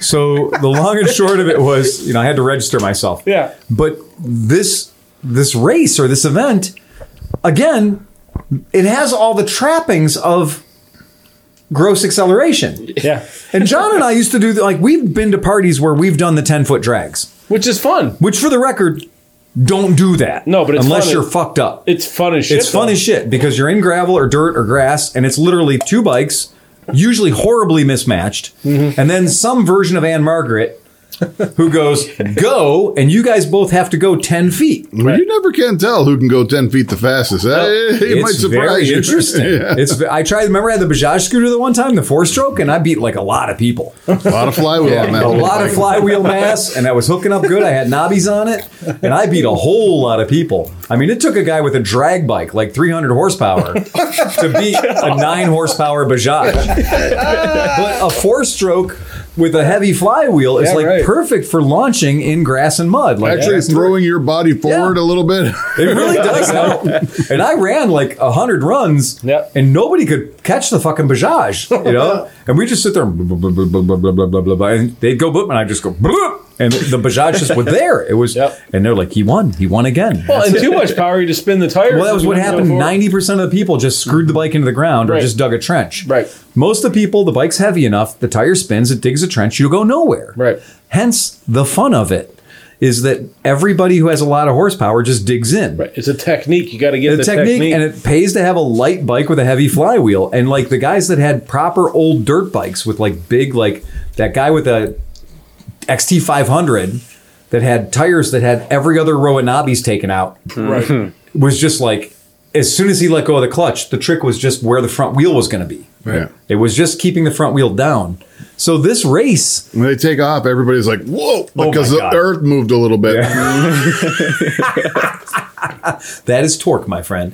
This race is basically a car has 2 rev limiters. A modern car with a turbo has 2 rev limiters. Right. It has a rev limiter for we don't want you to blow your motor up. Gotcha. We've all heard that before. It's ding, ding, ding, ding, ding, ding, ding, ding, ding, ding, ding. Right. And then it has another rev limiter that's called launch control. And launch control is where the RPMs are perfect for the right launch. And that's like 3,800 RPMs or something like that. It's considerably lower than the motor devastation. Which the Veloster has from the factory. Right, exactly. It has launch control from the two-step factory. launch control, yep. And so when you put the car into launch control and you put your foot on the gas, which what's supposed to happen is you're supposed to be then following that by dropping the clutch or taking your foot off the brake. When you do that in a modern sporty car, it does that noise. It just goes to 3,600 RPM, and the car keeps trying to go faster than 3,600, and it keeps cutting the spark. And so it wants to go faster, and the car clips the spark. It wants to go faster, and the car clips the spark. Well, all those times it clips the spark are unburnt charges of gasoline going into a red-hot turbo. And so it goes pop. Well, these guys then did everything they could do to make the pop into a bang. Yep. And a louder bang. And then they stuttered their exhaust timing even more. Their spark timing even more to essentially just make it a chain. And it does turn out the guys who won had little tiny Japanese cars with rotaries in them. Yeah. And turbos. Oh, yeah, that one truck. The one pickup truck with a turbo in it. With a rotary in it. Oh, that was great. It was fantastic. And and the guy just literally sat there and played it like a musical instrument and just was like, it did sound like in the military, we used to say Ma Deuce. The Ma Deuce or Ma Deuce, 50 cal has a very distinctive sound. And we used to replicate it by going up to the guy who had the biggest ears in the platoon. And you'd go up to the guy who had the biggest ears in the platoon, and you'd grab him by the ears and go bang, bang, bang, bang, bang. And then his job was to say clank, clank, clank, clank, clank to the links for the belt of ammunition. So you'd go bang, bang, bang, bang, bang, bang, bang, and he'd go clank, clank, clank, clank, clank. And it was actually loads of fun. Yeah. But then if you try it sometimes, it's really enjoyable. But then the fun thing is if you're a dick, then you just yell All right, stoppage. Cinch, get on your knees. All right, You yell stoppage. You yell stoppage and smash him in the back of the head. You go clang, clang, bang, bang, bang, bang, stoppage, smash him, and that's when it's usually when it's done. He's not going to let you do that again. But so we're watching this debacle go on. Oh my god! And then this kid pops out with a box by his car, and he puts on reggaeton, and it's loud. It's pretty loud, right? So then this other car, this Honda Fit, backs up. And like this woman and a kid and a husband get out, and they're sitting there, and then he opens the back, and there's just a wall of speakers, and then he pulls out his box and puts it on top of the car, and then the other guy's like, this other dude's like, oh, and I can tell you what's in that box. It's not hearing protection, no, because all the kids had like blood trails coming out of their fucking ears. But the best thing is so like this dude's like, oh shit, I have a competitor, so he turns his reggaeton up, and it's like, boom, they weren't 70 feet apart, boom, and then then this guy's like, no, fuck you. And he was like this. And then the whole world was like, like, I mean, when the speakers pull back, it sucks the air out of your lungs. Yes. like, he was 1 second from a serious brown note. If he would have hit a little lower, I would it have was shit terrible. myself. My stomach was just It was, destroyed. and you could feel it like go right into your spine. Yeah. The front of Kmart, the front of the dilapidated, the front of the world's, Abandoned. and we should admit, folks, Zombie. this is west side of Cleveland. Yeah. This is literally where people go to film low budget zombie movies. This is a Kmart that they just went like this. Fuck it.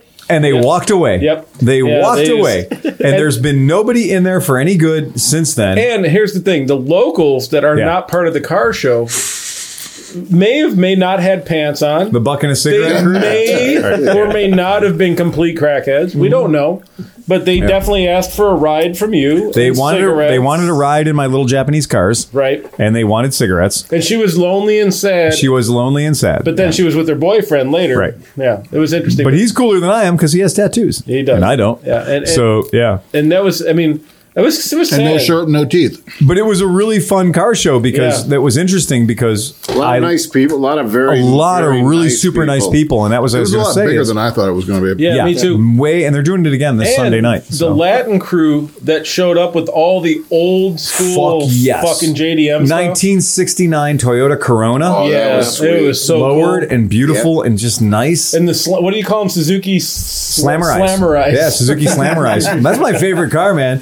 Take a Suzuki Samurai and just scrape the ground with it. Yeah, I think it's wow. adorable and silly. And the dude that Yeah. so you had four JDM. I had 4 cars JDM total? cars there, yeah. So the dude that showed up next to you with Right. the Jimmy. He brought a Jimny. So it's an sorry. interesting thing. There's the letter N there. Yeah, right. And so a Suzuki Jimny is a Japanese domestic market 660cc, what we got here and called a Samurai. You know, Right. Tin So- top, though, right? Right. Isn't it a tin yeah. top? Yeah, it was a tin top. So it was a hard top. And this guy had imported this thing from Japan and just did a gorgeous job. It was on mint. It was beautiful. Beautiful, man. Gorgeous workmanship. He had the perfect tires and rims. He did. He couldn't have gone a quarter No, millimeter because more. It was like just perfect. They might not have actually worked, but it looked like you gave an artist license to Yeah. like, I want you to draw this car and then I want you to put the perfect size tires underneath it to like make it look aesthetically yeah, pleasing. like he couldn't drive Yeah. over a curb without fucking something Right, up. yeah. But Stands for days. Well, this Sunday, you know, hey, I think it might be Hearst time because we showed up with a relatively you normal gotta shit. take that over there at some point. Yeah, but I mean, it's a pain in the ass to get it out. It's a pain in the ass to get it out, but it's totally worth If you it. had some little helper trolls or Smurfs to move everything out so you could get it out. Well, no, the Hearst is at my house now. Oh, okay. Did you know that? So it's not landlocked Yeah, but back here. it's landlocked in my garage too. Okay, So. so you still might need Smurfs. Well, yeah, we could just do my garage and bring 5 cars, 5 different cars, and we could just bring 5. Drive to Phil's house. Get grab a car, 5 weird drive cars and there. drive back it over here. Yeah, exactly. Make a party out of it. well, I did drive you back a few times. Yeah, you definitely did because I was walking back from the Kmart. It's 10 minutes, no big deal. Kind of like a range walk. You know, military guys, it's a range walk. It's not jogging and it's not walking. It's range walking. And I was doing that back and forth. I did that to load up. I did that 4 trips.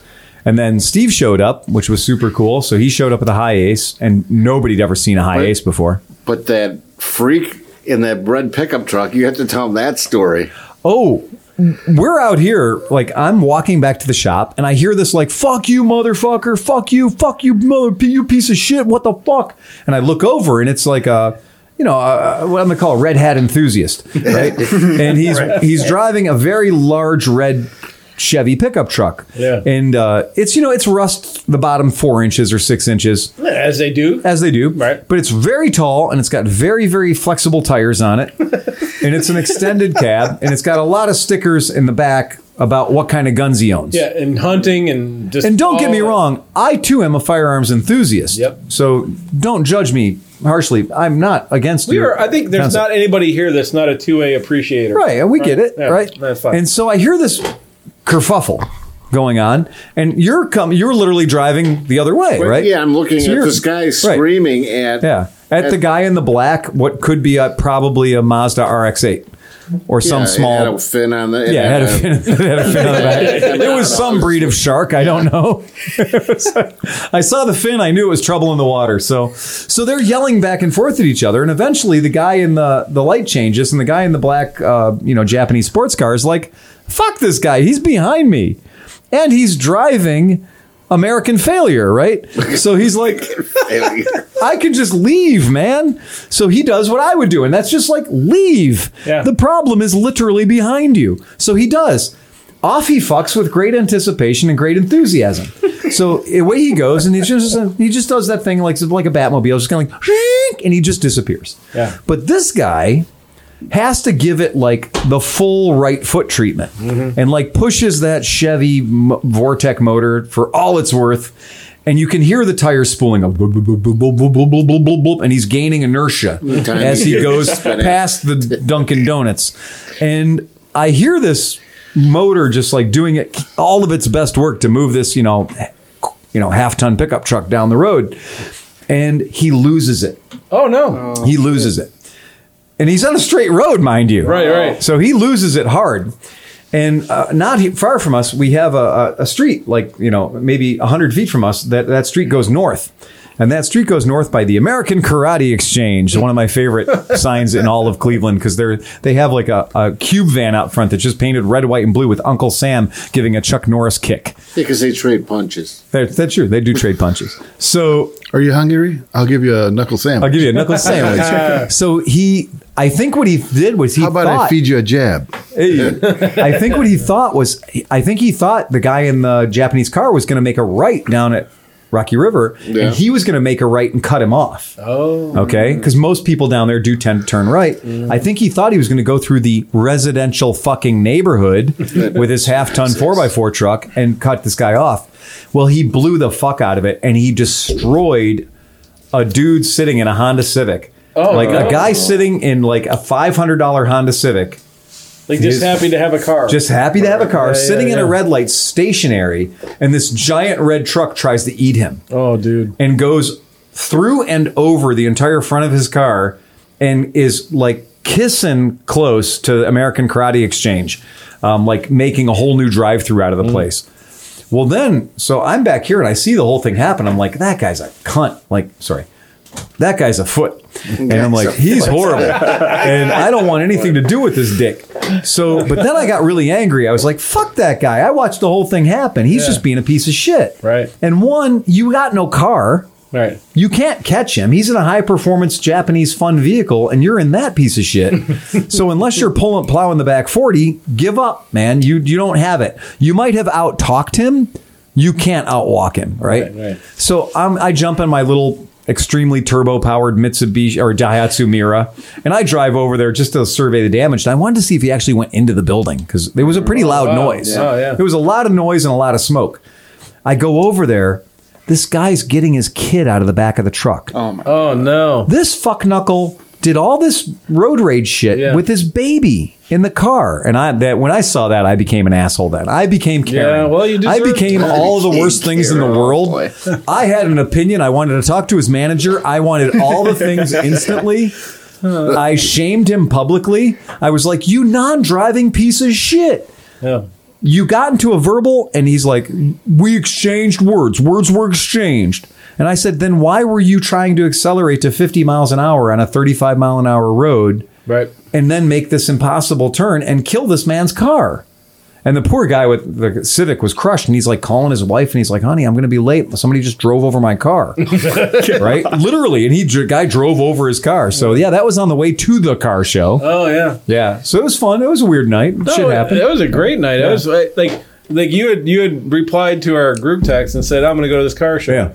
And I was looking for something to do, and I was like, That It guy was a looks Sunday like night. Dennis Kucinich so much. but I expected it to be like 15 dudes hanging out in a parking lot. Yeah, I didn't know what to expect. With you, like, with a bunch of cars going, like, well, this sucks. Yeah, this sucks. And we get there. I thought you would have half the cars there. Yeah. I really I did not have half the cars there.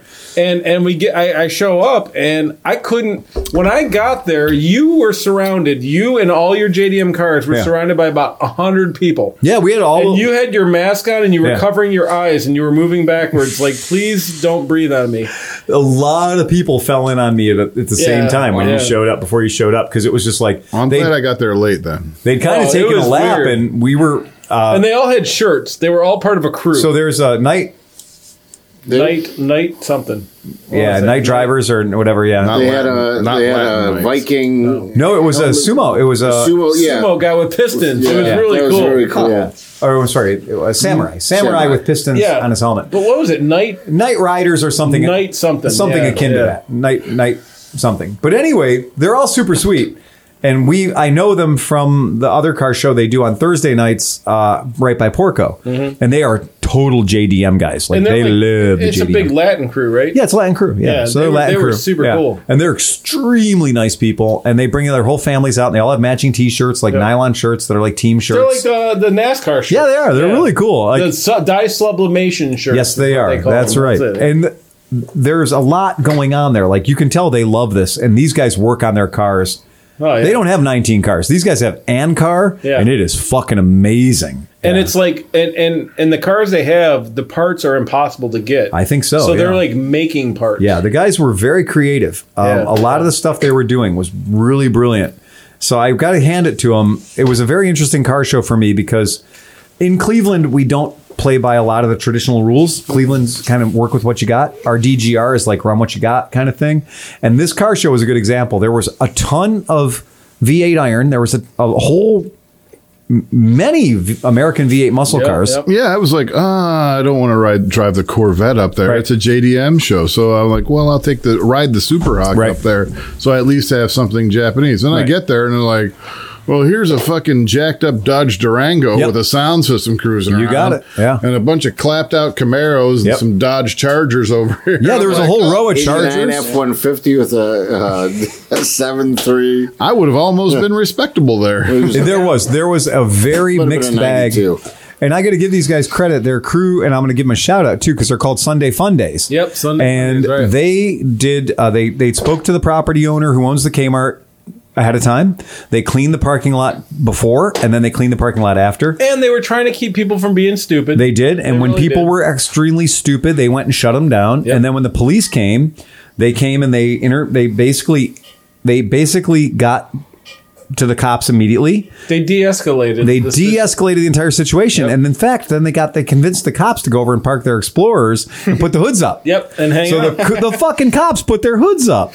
I thought it was funny though, because like the girl that was parked next to all your cars, Yeah. she was showing the cops her LED system, and then she hit the one red blues? and it was just red and blue, and the cop was like, Yeah, he originally was like doing a teeth sucker for a second. He was like, "Yeah, I don't know," but then he's like, "No, that's cool. I like that." And he let her off the hook, and I was like, "Whoo, that's good."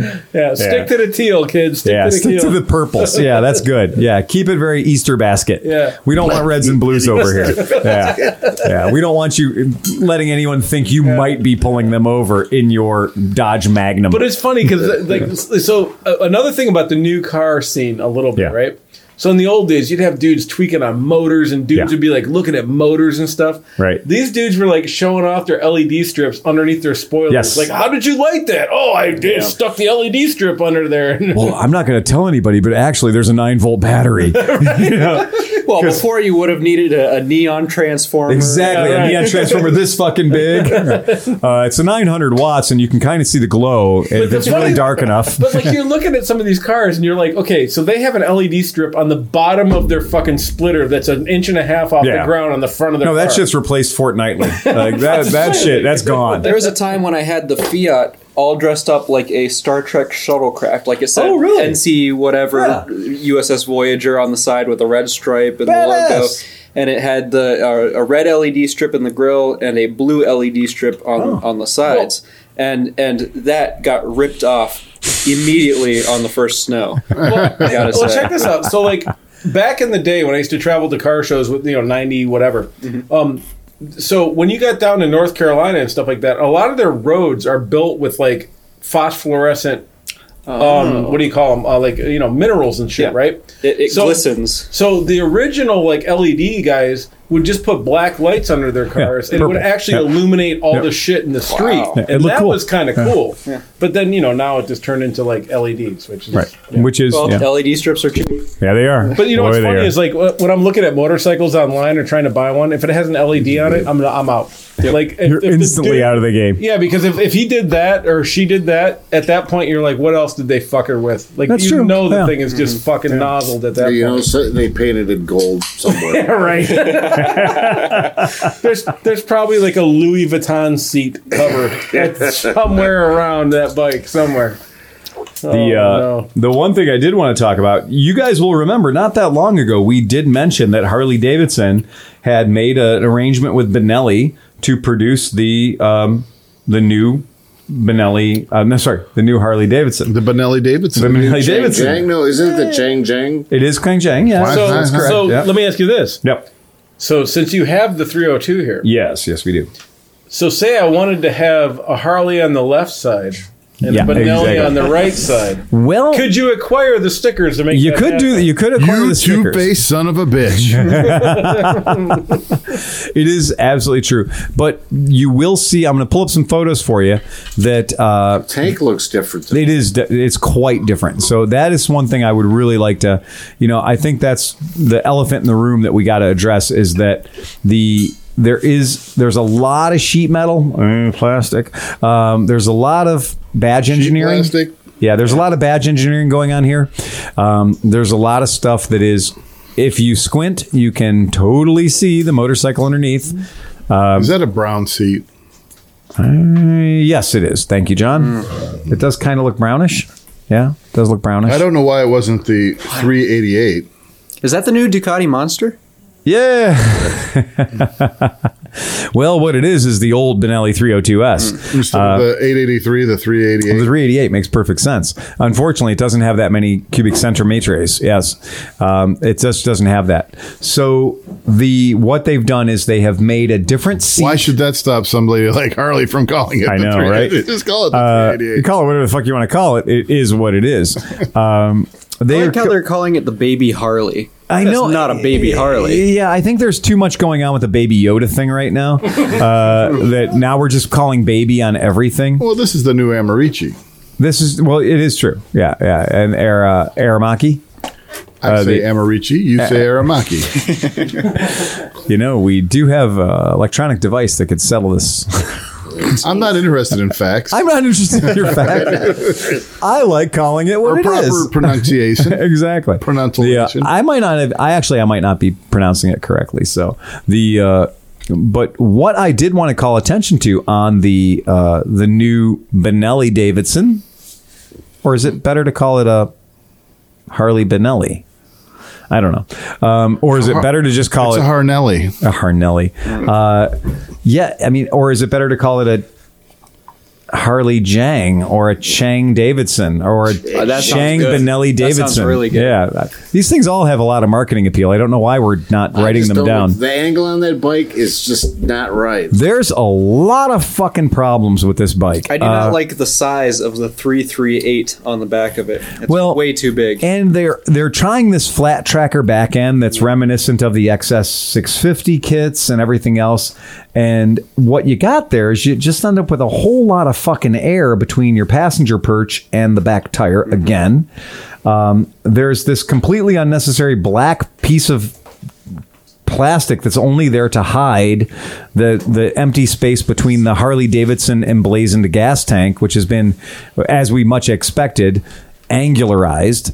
Why did they cover up that little piece of shock there? Like, I guess you had to mount it, have a mounting point somewhere, but it would have been nice if they could have left that whole. Yeah, I agree. Shock. There's so many things that on the Benelli actually look really good, and they did a good job with it, and you can buy it, and it's real, and it exists. But when you look at the artist concept of what they said, what they gave the guy in Milwaukee $100 to draw on his weekend, it was probably a Fiverr account. When you look at the artwork that they pulled off, wow, that is another aggressive out. Burning River. When you look at the artist's interpretation, that motorcycle that is represented in the picture It's nothing like it. looks nothing like what they've actually put together. And, this picture is like, oh, yeah, that's kind of cool. I'd ride that. But meanwhile, the rider's hiding all the awful bits, and it does kind of look like a Harley flat tracker, maybe? I guess. I don't know. Not impressed with the final result at all. It looks like a kit car to me. It does. It does look like you. It looks like you literally went and grabbed a box of plastic parts and glued them to a motorcycle. Well, and here's the problem. Nobody knows yet. Is if they came out with that by itself, you'd be like, that's okay. I can tell you the Benelli's $42.99 though. Right. Right. But that's the thing. So unfortunately, the Benelli exists. Right. Exactly. And it's way better looking. It is. It actually is. Like, yeah. Well, it's not pretending to be something that it's not. Right. So the Benelli is looking like a lightweight sport bike. Right. The Benelli is not hiding the trellis frame. The Benelli is not hiding the monoshock.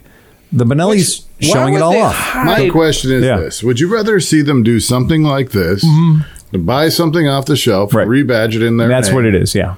Or to go back and do something like the Buell Blast, where you take something that's actually proprietary and cut it in half and then push it out there and say, here's a small displacement motorcycle. And that's a really, really good point, because if you look at the Buell Blast, which was one half of a Sportster motor, and it didn't work great. I mean, some people think it's okay. I have worked on them. They're a dog's breakfast. I mean, the carburetor's off of a Kymco Exciting. The single cylinder itself, it didn't make what I thought was anything resembling fun power. 2 cylinders didn't make a lot of fun power. Half of that didn't do any and half better. of it didn't do it. Aesthetically, it was a fucking dog turd. It's a ugly fucking bike. Yeah. I mean, it had the same. I mean, it has the same thing that early Zeros had, where it was like, does it look like a motorcycle? No, it looks like a Buell Blast. Right. You know, and what does a Buell Blast look like? It looks like a Buell Blast. So this was a better move than them trying to build something themselves. It is, but at the same time, it's like, what kind of premium are they going to charge to call it a Harley? Right. Why would you just not buy the Benelli? Well, that's always been the case, and that's a really, really good discussion. Is there any way possible that this was going to come in cheaper than a Benelli? It can't. No, there's no way. It cannot. Right. And just like with the Street 500 and the Street 750, they're starting with the exact same rhetoric. The same rhetoric is, no, we're not actually building this for the American market. Yeah, right. We're building this for the Asian market or the European market. We're not ever actually going to bring this to America. Well, after the pandemic, Right. like, what is the American market now? Because all I know is they killed the different. Bronx. Yeah, right. So they might need to redefine what the American market is. Yeah. They're And doing that's- anything they can to keep from getting bought out. Well, I think. They're right now. And It's they're a not case. going to work. Well, today right now is even a blind squirrel finds a nut every once in a while. Harley Davidson's numbers are up because everybody's numbers are up. You can't buy a fucking Honda. You can't buy a monkey bike. You can't buy bikes at Honda dealers because they're fucking out of bikes. We're killing ourselves to keep our line representing well here and make ourselves look like we're I'm amazed. fat and sassy. Every week when we come to do the Yeah. podcast, how many bikes are gone and how many are back or new? We're between 10 and 25 bikes per week. Wow. And it's crazy to run What those is numbers. that? How different is that from the last couple of years? It's at this point. It's over 100% better. Wow. Yeah. I mean, we're literally running right now 100%, literally 100% higher numbers than we were last year. And how about that to 2008?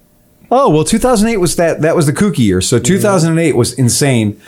I'm going to say it was different because gas was $5 a gallon and there was a panic mode. There were people coming in buying gas. So everybody was buying the low CC, high mileage. Now It people was are, right. So is it more just like what the cost is? Yeah, in 2008 we sold 300 buddy scooters. Like, you know, we sold 300 bikes that had a $2,700 price point. Well, now we're selling 150 bikes that have a $6,000 price point. Wow. Right? Okay.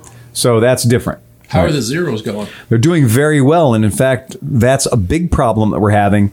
Is Zero had launched a discount campaign, but they didn't think to look and see what their actual inventory reserves were before they did it. Oh. So it just blew it out. So there's that whole thing of like supply and demand. So, you know, supply and demand equals cost. Well, what happens is when you have a shit ton of demand and you have no supply, you do not need to discount at all. Right. You can in fact, some people in California charge more they charge a premium. Well, look at the Corvettes. Exactly. The new Corvettes that came out. Nobody's paid less than $20,000 over retail just to get one. Great example. Yeah. So a great example for us sitting here in the room with us is right behind Chris is a Zero SRS. That's a $21,000 motorcycle. But because of a couple of things. Here's the first thing is that bike is technically a demo unit. Even though due to coronavirus, we've done 0 demo rides. Right. And that bike has the original 5 miles that were on it when it came out of the crate. That bike gets $1,250 off. But wait, there's more. Because Zero decided to do a cash for carbon program that we talked about in a previous podcast where you bring in any shit box and we'll give you $1,500 more than it's worth. Well, now they took the shit box out of the equation. So now you don't need to bring in anything. If you buy an SRS or an SRF, the Street Fighter, you automatically get $1,500 off. So now you get $1,500 off plus $1,250. So now you're at $2,750 Oh. just for having a pulse and saying, I'd like to buy that motorcycle. But then once you buy that motorcycle, you get 10% off in a federal tax credit. So now you pay 20 grand on that bike, you're getting 2,000 off on that. So now you're at 4750. Whoa. Yeah, that's a lot of That's money. got to get your attention because now the SRS, which is the brand new cutting edge electric motorcycle in the world, is now costing less than last year's or 2 years ago's SR product. And for an equivalent gas bike, Yeah. you're talking what, $3,000 or $4,000 more. Exactly. But So with no maintenance, Right, no no What would maintenance. you put that up against? Like a BMW? Well, it's a weird thing because this is where everyone gets into a fucking battle. One, it has 140 foot-pounds of torque. So there aren't too many fucking motorcycles out there on the planet that have that much torque. Like that's Ducati, like It's- multi-strada. you can name whatever you want to fucking thing. name It's because like- very few motorcycles on planet Right. Earth have 140 foot-pounds of Right, right. torque.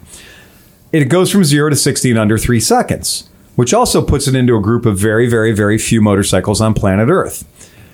But its top speed is only 126 miles per hour, limited Only. by the computer. governed by the decision of the But manufacturer. there's to make got to be hacks available. We're not going to talk about that. Okay, that doesn't exist. How many times have you gone over 128 miles an hour at this table? Well, the point is, I'm very happy the motherfucker's going You to have, govern why, it. but you have. Yeah, but so have I. But my point being, every time I've ever done 176 miles an hour or 196 miles an hour, I've always done the same thing, which is like, okay, Yeah. Woo. what the fuck was I doing? Yep. You know? It's like a 2-mile stretch of a highway that you can see all the way down. And it's always like- 3 o'clock in the morning or whatever, and that's Yeah. fine. And I've done it. But the point being, very rarely do I ever need to go over 125. And the for any older I practical get, the less applications. fast I need to go. Yeah, and it's true. I ride these bikes and I ride them at maximum chat. I ride them at full pace, and they're perfect and they're dead smooth and they're silent and they're great at 125 I'll do miles an hour. 100, no problem. I'll take it up to maybe 110, 120.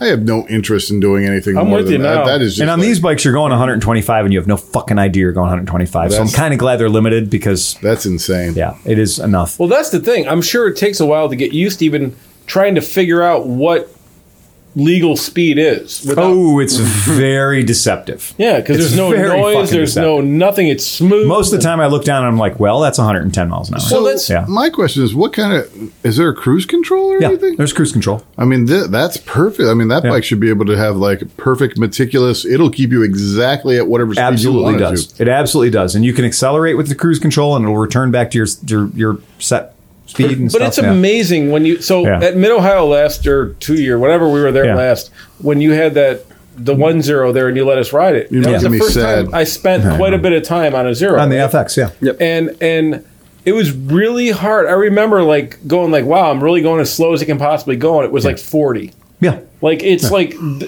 since there's no noise, you have no concept of how fast you're going until you blow past a mini bike and you're like, fuck, I'm flying. Yeah. Yeah, yeah. Yeah, It's- it is. When you take the clatter out of the situation, the bike, it's remarkable how fast you can My go. favorite thing about that at Mid Ohio was just crawling through the trails at like half a mile an hour, and all of a sudden getting to a straight and just fistful Yeah. throttle, And how back many- end spinning. And how many smiles? Like That was every fantastic. time you hit the throttle, Yep. it was just a constant. Like you're just like, like the whole time. Like, I don't, It's like you're getting away with something. yeah, like you told us 1,000 times how ridiculous it is. Yeah. But until you do it, Right. and it's like literally, Nick, did you not go?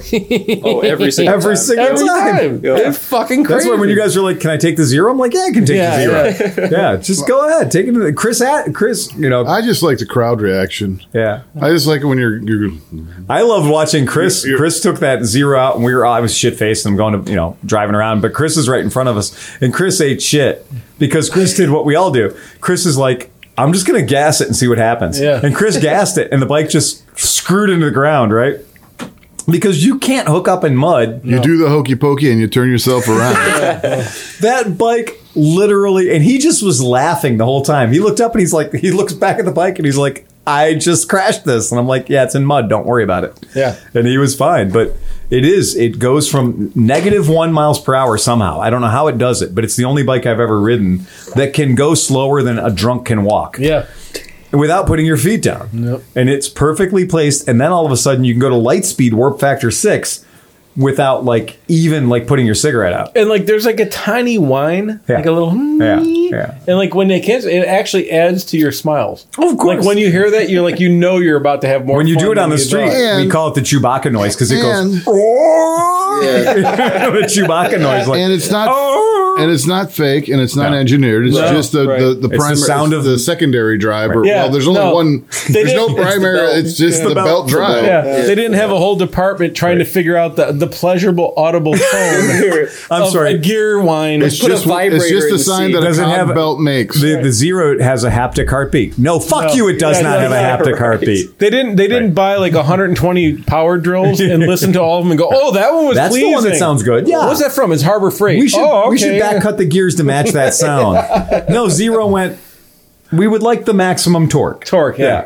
And what can we do to make it perform best? All right. What is it going to sound like? It's going to sound like what it is, Yeah. motherfucker. We prefer to make no sound, but if it somehow makes Exactly. some sort of sound, we won't be too upset. So wait, what you're saying is we have to add 128 parts to make it sound like a Harley? Right. No. Let's Let's not rotate the do motor that. 90 degrees. Yeah, Exactly. yeah. I think Zero's mentality was like, can we possibly engineer the least number of fail points? Yeah, exactly. That's a good start. Yeah. That's because these guys were from NASA. Yeah. Can we just have it be osmosis powered? Right. Yeah. I tell people when you ride it, it does become telepathic. Yeah. I'm guilty of it. I know Steve is. I've seen you riding it. Like Steve rides that bike like it's pants. Right. Well, I mean, you got what 100? How many? You maximized your mileage. You have to know the bike really well to do that. The most I've gotten was like 120. Jeez. That's And that's 120 out of a 7 point. Well, you don't have a 6.2. You got a That was 6.5. 6.5. So out of a 6.5, he's got 120 miles. And what should it get usually? 90 90. So by you- a skilled operator. right. Yeah. So it But should usually it get. gets like 50. I mean, you have to really work. Well, to look, get it gets 50 because the 50 is the fun 50. Yeah, it's Yeah. it's a fun 50 Yeah. too. When I ride one of these things and I'm riding it, I'm going to be lucky to get 30.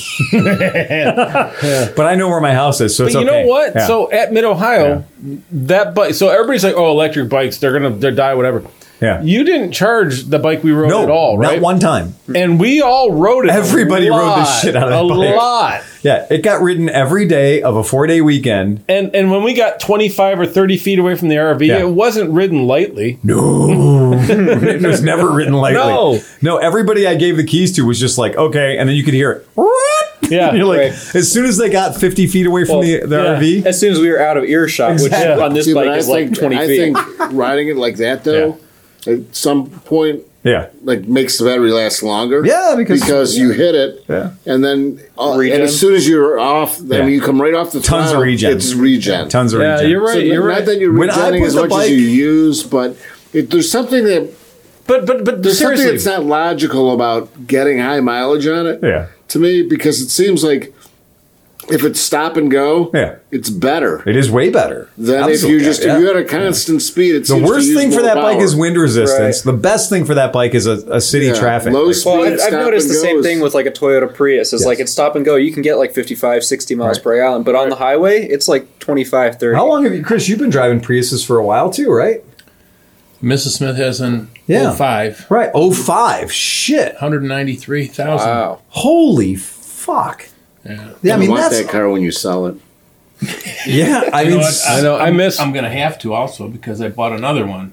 Oh, you The did? 2012, yes. yeah, so I miss- mean, like, you think about the number of miles you've accumulated using electricity. Yeah. Yeah, I mean, that's a totally different jam than So normal. So- We're talking about Chris Smith. And after 193,000 miles, I think she's used like 16 gallons of gas.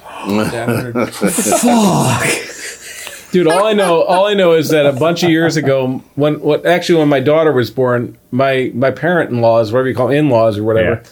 they were like, "You need a solid, reliable car Right. for our daughter. Go buy a car." Right. So I bought a Prius V. Right, but I leased it. I've never leased anything in my life before, but it was the only thing I could do because I couldn't afford to buy a car. Right. It lasted 6 months before I had to park the car for a year because I had to use your mileage, 2 yeah. years worth of mileage. burned up the in mileage. 6 months. Oh. But I loved that car until I Yeah. couldn't drive it anymore. That's, So do you have that's any harsh. jokes for us, Chris? Oh, I got one. Well, He's got a good one. I got a good one. you got a good Oh, one? here we go. Here we go. We'll let Steve warm it up. Warm up the mic. Warm up the mic. Just to get Chris going. What is 12 inches long and stiff in the morning? SIDS. Oh, That's so bad. That's a rough one. that's really small. Yeah. That's very small. Oh, that's harsh. Wah, wah, wah. Oh, man. All right, Mr. Smith is looking. What do we got? Who's got glasses? I do. Let me. We need Here, some use cheaters. these. Want some bifocals? Old You want- man Chris Here, take these. These are good. Chris Smith needs some cheaters. Yeah. He's cheating. I know this one pretty well, but so this one's called Neil Armstrong. So some years ago, they were celebrating Neil Armstrong's landing on the moon. It was the 30th anniversary, and they said, "Mr. Armstrong." By the way, that was fake. Oh, Jesus Christ.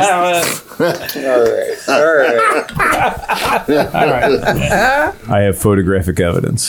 The flag, man. The flag. So moving along, they said, "Mr. Armstrong, it's amazing the feat you did and how you went down historically. Especially that wonderful quote, 'One small step for man, one giant leap for mankind.'" Neil Armstrong says, "I never said that." "What are you talking about? Everybody knows you said that. It was all over the news, on television, it's recorded, it's taught in schools." He says, "That may be, but I never said it." "Well, what did you say?" I said, "One small step for man, one giant leap for Manny Klein." Really? Yeah. Well, where did that come from? Neil Armstrong says, "Well, when I was growing up in Brooklyn, our family lived next door to the Kleins, Manny Klein and his wife. The walls were very thin, and I used to hear Manny begging all the time that his wife give him oral sex. And she would say, 'Manny, when a man walks on the moon.'"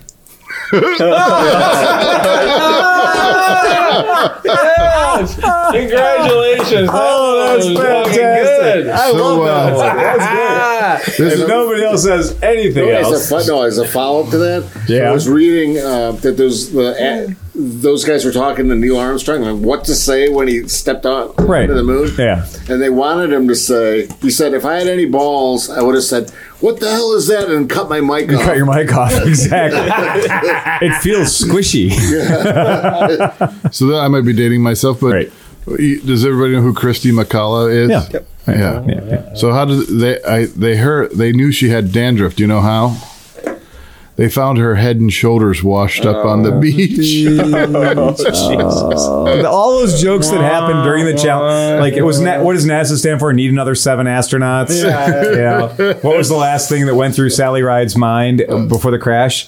A 14-inch piece of stainless steel. Yeah, right. You know, like all those different. You know, there's just horrible jokes that were floated around. Just So do I terrible. have that wrong then? So No, who it got said, killed? "Why didn't you-" Who got killed in the NASA? Who was the woman who got killed? Well, in the Sally show? Ride and Christy McCullough. Oh, both of them. Yeah. Okay. But the joke was, Yeah. the joke originally was, why didn't she take a shower before she got on the shuttle? Right. Because she was going to wash up on the She was going to wash up on the beach. She was going to use her. She's going to wash up on the That was beach the original anyway. Yeah. joke. Exactly. I think it came out 30 seconds after it blew up. It did. I mean, they were pretty terrible. So here's an interesting thing. We're gonna circle back to John's mispronunciation of Aramaki. Okay. Shit. Fuck. I didn't know that was going to stick in your craw, but okay. I thought we were done with the podcast. I know, but I did want to throw this up because it is fucking interesting as shit. So we all know Piaggio. Piaggio is an aviation company that happens to build scooters, and they build little trucks and all kinds of crazy Do you mean shit. too. Piaggio? You mean Faggio? Piggy audio. Yeah, if you play Grand Theft Auto, the Faggio, right? Yeah, right. So Is that what it is? yeah. If you steal a scooter in Grand Theft Auto, it's called a Faggio. Yeah. I'm not making that shit up. That is not me hating on anybody. Wow. That's the game fucking company. That's bullshit, and I think that all of you need to protest and make it I'm fabulous. writing into EA. Rockstar. EA Games or Rockstar, right? You saw the Rockstar. little troll dolls where the little button that you make them talk is actually down between their legs. And then, my wife was disgusted by that. Dude. So it was like these little troll dolls. And Okay. it was like, Yeah. And they're supposed to have like a little button where you push it and it's like, I love you.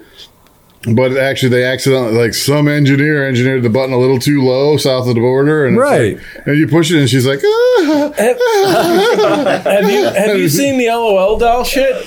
No, So- the ones that change color, like Dude. have different clothes on. Dude, It's like my they look daughter, like a hooker. my daughter that's 6, I bought her a couple of LOL dolls because that's what she wanted, right? Okay. And so, as every doll that any kid has ever owned, they're naked after like 5 minutes. Well, of course. Yeah, it's just what dolls So do. she Yeah. threw them in a fucking bucket of water to swim, and all of a sudden, lingerie showed up. Yes. All these dolls have lingerie and shit on them. Fish So they're nets, naked until they G-string. get wet. Yeah, and when they get wet, lingerie, and I'm talking like thigh high Tattoos. Some of them have tattoos. and stuff. It's weird. I'm like, who would do that? Why? Wow. Okay. Yeah. Yeah. All right. All right. I'll tell you who did it. So anyway, George Soros. Oh my God. so back to Aramaki. You sure it wasn't podcast. Obama? I think it was Obama that did it. So dude. That- weird. That is so weird. I don't want to get in on the Wild Dolls thing. We'll just- explore that later. Moving along. So what do you have to say? Aramaki- What do you have to say about these Aramakis? Right. Yeah, there you go. All of a sudden, yeah, he figured that out, didn't he? So Aramaki, it turns out Aramaki, the company that built the bikes that Harley Davidson put their badges on, it is in fact an airplane manufacturer. Mm-hmm. That's kind of fucking cool. I don't Wasn't get me. Piaggio an airplane manufacturer? Still is. First too? Yeah, Yeah, I mean, there still is. I mean, Piaggio Aviation builds cutting edge They business. did the twin engine water plane that everybody knows. Yeah, well, and they also you. built. Yeah, there's. It would have been cooler if they put a Continental like 0360 in it or something. For anybody who has not seen a picture of what a Piaggio airplane looks like, they look like what you would expect a Piaggio airplane a to look Vespa like. with wings. They look like sex. This is totally an Italian airplane. This is like saying, It's like a catfish. I like the Honda Jet better though. well, that's true. The Honda Jet's cool, but this is Piaggio. Piaggio Aviation is basically saying, hey, we can make it sexy too. Hey, you have 2 sets of wings. Right. We have 3. We have 3. Hey, you ever heard of a canard? We know all about canard, But right? not only canard, Yeah. we put normal wings on it too. Dude, right? We'll just fucking have wings everywhere. Yeah. You see our tail section, you'll think, Lear, you're wrong. No, Yes, you're look wrong. at my tail section. Right. Look at my tail section. We have jets, we have propellers, we have anything you want. Anything Yeah. you want. We have one jet and one propeller. Right. Our planes They run got on the props in the champagne, back, too. and they have to be from fucking the Champagne Hills of France. 8 turning, 4 burning, whatever. I don't care what B-36 you're running or whatever. These things are beautiful. They're just beautiful jets and they're beautiful planes, right? Because they're all turboprops, right? Except for that one. Though they do sometimes get upside down. Well, that one has. I mean, but that Taking one's a nap. right. That one's taking a nap. They're so beautiful when they're sleeping. Yep. But yeah, they did. So there is the P. Just to let you know, though, that they are in it for the money too, because you'll notice there's no pilot in that Piaggio. Ooh. And it's gray. It's gray. And there's guns. It's gray and there's no pilot. That's not a good It's got sign. 3 pitot tubes. That's not a good sign. Oh, that's not a good sign. But it is that kind of a thing. And you said you were talking about That's the one. that's the one we all know about, the P-136. The P-136. That's a jet. So it's a P series. That one is, yeah. Yeah, that one is. Piaggio It's a P series, yeah. Hey, I got a P-135. No, I got a P-136. It's cooler. Yeah. So, I mean, that is Piaggio's history, but I didn't know Did that about... come with the free scooter? It should, right? I mean, that only makes sense, for fuck's sake. But I didn't know about Aramaki at all. I had no idea. I mean, the name obviously says Aramaki. It's got the word air in it. But it does turn out that, yeah, it's kind of cool. I had no idea that when Harley Davidson was slapping their badges on this hastily assembled Italian product, that it was in fact from another aviation manufacturer. That's kind of badass. That's cool. So I thought you'd like that. Well, they're not selling airplanes right now, so they might. Well, you know, there's a long history of European companies building scooters after they got done building warplanes. Messerschmitt, Messerschmitt did a good number with that. That was one that jumps immediately to mind. Mitsubishi. Yep. And Fuji Heavy with their rabbits and all that stuff, and like all that cool stuff. Mitsubishi had the Silver Pigeons and some other motorcycles. Kind of cool. Why is scooters the go-to thing when they're not allowed to make airplanes anymore? Because I think that they've got the small wheels hanging around. And move. Well, no. So landing gear. I watched a video about the Vespa factory, Enrico Piaggio, and they were talking about how aviation had led itself to the design of the Vespa, including the front wheel, because that was actually a landing gear. Yeah, it's a landing gear. Yeah, the single-sided swing arm on the front end is landing gear. Yeah, and the little 98cc motor was an APU motor, auxiliary power unit, that was used to start the bigger motors and the bombers and whatnot. Right. Yeah, and so I mean that's kind of an interesting jam when you think about it. And that Aramaki thing that just lends into that. Now Aramaki went out of business, totally ceased operations 9 seconds after they signed a contract with Harley Davidson. As most companies do. Right, it's just what happens. So you'll have that. So that's it. Got anything else? I do have a question for Mr. Smith. Yep. No. So do the Janus guys still take your calls, or do they not appreciate it? I called Grant to see if he got your links, which I knew that you sent it to him, but I just want to make sure he got it. And he said, A, thanks very much. B, Richard was very happy to have been on the show. Oh, that's cool. C, Grant had listened to about a third of it and then couldn't make his way through the rest of it. Fell asleep or something. I don't know what the fuck happened, but no, he said he didn't get around to finish. But he took your call. He had what we call a stunning moment of clarity. Excellent. And if we do a DGR, I keep kicking in, hey, you got to get us a bike for the DGR. Yeah, so they may end up doing that. So we'll see what we can squeeze out. And we do know that this year, September 27th, DGR's Choose Your Own Adventure. You can register at gentlemansride.com. We do strongly recommend. Gentleman's Ride. That's what DGR stands for. Distinguished Gentleman's Ride. Disgruntled. And what is the point of the DGR? Well, of course, the point of the DGR is to raise attention for the November Foundation, which is what we call the Movember Foundation, not shaving your mustache, for men's health, suicide awareness and prevention, prostate cancer research, and among many other excellent charities that gentlemansride.com has gotten themselves involved in these many years. Now, due to coronavirus and them having a very proactive stance on not spreading the goddamn disease, they've decided to no longer have a fundamental element of the ride being the joining and the gathering of. So what they're saying is it is literally ride together apart. Yep. So it's not as dumb as it sounds.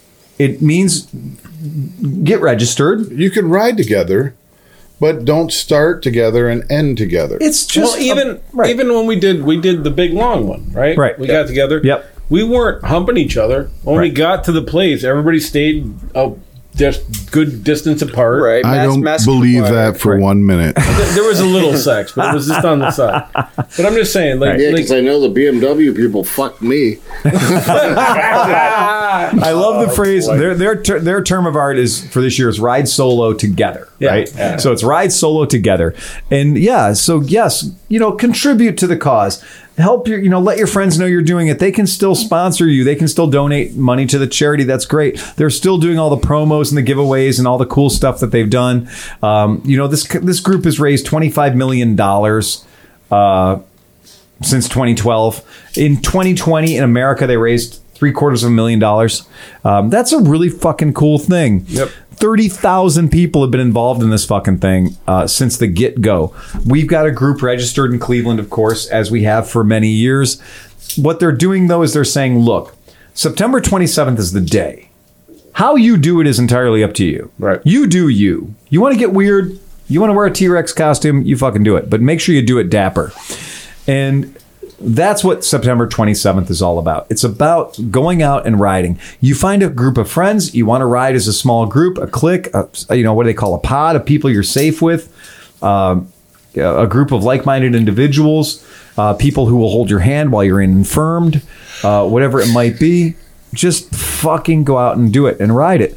And I'm going to dress up. I'm going to dress up as fuck. I'm going to ride a cool bike. I got 2 or 3 bikes I might ride that day. The difference between previous year's DGRs and this DGR is, one, I'm not hurting you fucking cats.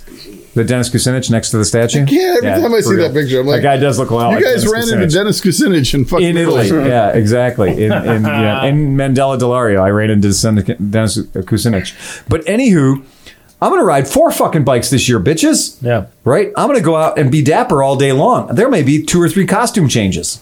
Yep. Yeah. As it should. Because I'm going to ride everywhere. I'm going to ride that day. So Sunday, the 27th of September, I'm going to be distinguished as a motherfucker all day long. Do you think I'm already registered. Do you think we can talk to Stefan about possibly showing up for some to-go Libations? libations? Oh, yeah. Maybe for that day? There might have to be a Pleading?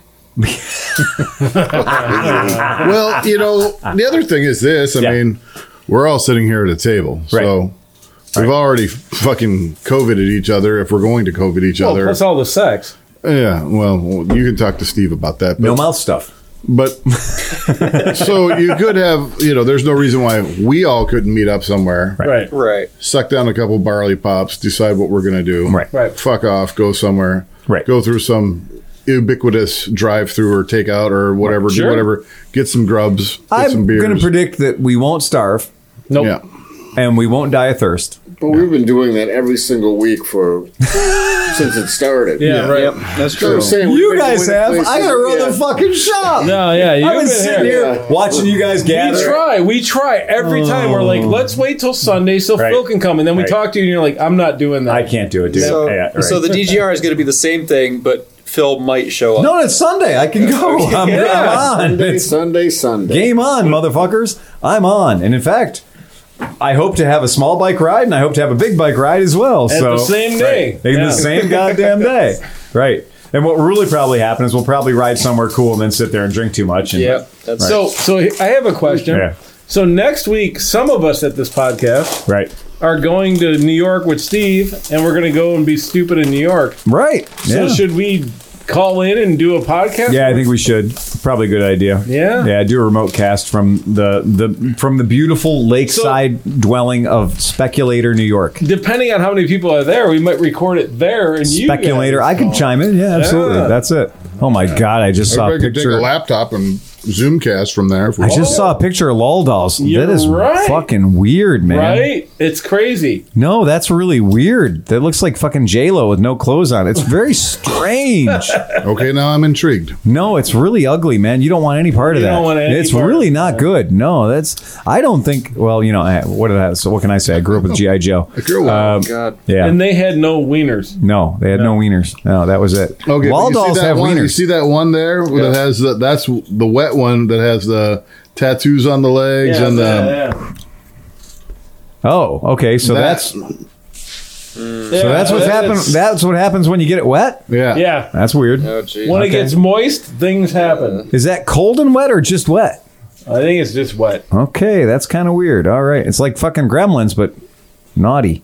All right, I'm I out. like to shoot those things. Yeah, that's not cool. Yeah, that's really weird, man. Yeah, that's kind of strange. All right, last thing before we go. Yeah. What's the best deal at Cleveland Motor right now? Oh, the door kicker. What's the door kicker deal right now? I'm going to tell you that if you called me tomorrow, or whenever this airs, you could almost make me an offer on the 2014 Versys that has 1,700 original miles on it and is factory showroom new. What is the going price right now? It would be like under $4,000. Damn. I know. For a brand new 2014 motorcycle, but I mean, it's got 1,700 miles. It has never been outside of the past 2 years, 3 years. For it has a been in this heated brand building. new. What's that? Brand new 2014 versus. I mean, it's 1,700 So it's miles. the good looking one. It's not It's the the one. Punisher headlight. Yeah, it's the it's Punisher not, headlight is the good looking one, and it is perfect in every way. But 650 or it's a 650. It's in my window. It's got the ABS. It's the LT. It's all the good shit. Probably 145 mile an hour top speed. It's a It's fast not bike. it's a good bike. It's a good I bike. bet you it's up there. I don't think it's up there. I do. Well, we're gonna find out. I get you because the Ninja will do 155, 160, the 650. Really? So they probably down tuned it enough. Yeah, they probably did, I'm yeah. telling you, 135, I doubt the 140. gearing is as high as on the Ninja. So Yep. that's probably. No, I bet you it's Top speed 125 estimated. Originally sold for $82.99, so I'm going to sell it for less than half of that. Yep. So if somebody did want to call the shop and was just like, give me the most motorcycle for the least amount of money I could That's do, it. I'd say that's probably it. I mean, I'll give you a hell of a deal on the V-Star 650, but realistically, that Ninja for under 4K, that's a lot of motorcycle, and it's a lot of virtually new motorcycle. I was about to say, like, Yeah. you can find that motorcycle for that price Yeah. on a lot of different places. Yeah, but it won't have no miles. 38,000 miles. Right. And it's been like ball dunked by right. whoever owned it. And this for bike years. this bike was one owner before me. Yeah. And when I got the bike, it had 1,200 miles on it. I put probably another 400 miles on it. And the 500 miles on it. motors in those bikes, Yeah. the swing arms and stuff. Yeah. There's a guy on Adventure Rider Mm-hmm. who abuses the fuck out of them, and he makes them. He calls them gravel runners, and he does Wow. modifications, whatever. Yeah. But the reason he uses that bike is because the motor is unkillable. It's an unkillable motor, and it's also a delightful motor. I mean, we were talking about it earlier, but that's a fucking fun bike to ride. Yeah, I mean, yeah. every time I ride it, I get a fucking giggle on my face. It's a straight up fun bike. I mean, there's no shame in it. I can also say that when you're on the back of an 850, you get a boner. But besides that, Oh wait, somebody fucked my website up.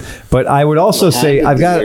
Yeah, I know. We get Renee. We got to fire Renee, or at least fire her up. But I got a DRZ 400 that's got 2,000 miles on it. that's And it's new. got the gold rims. It's a 2015. Supermoto? Yeah, Supermo. And that's another one that this thing, for some strange reason, has a salvage title. When I bought it, it had a salvage title. And I don't know how the hell it ended up with a salvage title.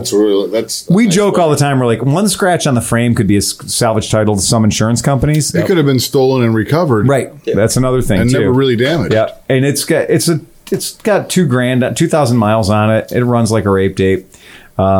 It is a good motorcycle, and that's another one that would probably go for like $3,000. So if you're going to the tail of the dragon, that's the bike. That's the bike to have. Yeah. That is seriously, that's about as much stupid fun as you can have Yep. in a motorcycle. DRZ SM, DRZ 400 SM is a goofy fun bike. You can throw it down the road. Yeah. And not hurt anything. No, it's really, and it's a good parking lot shenanigans bike too. I have done wheelie stoppy on that bike many times, and it's totally forgiving. Like you can get away with it. And if you do need parts for it, Google Suzuki Parts House. Oh, excellent! Yeah, they have parts for my dumb bikes. They definitely have. Well, they got parts for Okay, did they pay you to say that? that one. They did, yes. Yeah. Oh, I will tell you a tech tip about the Suzuki DRZs. Yes. So if your bike is stuck in kilometers mode, it happens. Yeah. On the right-hand side is the select button, and you press and hold the select button really, really, really hard for like 5 seconds. Yeah. It'll switch from kilometer mode to miles per hour mode until it doesn't. And then when that no longer happens, you have to then take the speedometer apart and replace the little thing where, or you can super glue the board back up a little firmer, because what happens is people mash on that select button harder than they need to, because it's one of those things you got to hold it for 5 seconds. So instead of like lightly pressing it for 5 seconds, just enough to make the contact, they fucking gorilla monsoon that son of a bitch all the way into like the front fork stanchions. So what you can do is you can then take it apart and super glue it back up to where it should be, and then like maybe like maybe put like a Hello Kitty next to the select button to like chill them the fuck out. It needs the like gentle, I love this girl sex compared to the long boning, just like I also thought maybe take the rubber cap off and just put a hypodermic needle syringe on there, like a needle, so you'd be like, you'd only want to push it so say, hard. if you can't push it with your finger, use a pen, stab it with a pen or something. Well, this thing is unfucking stabbable. This thing has been stuck in kilometres since I've gotten it. So the day I bought it, it was stuck in kilometres. As you can see, it has 3,300 kilometres on it right now.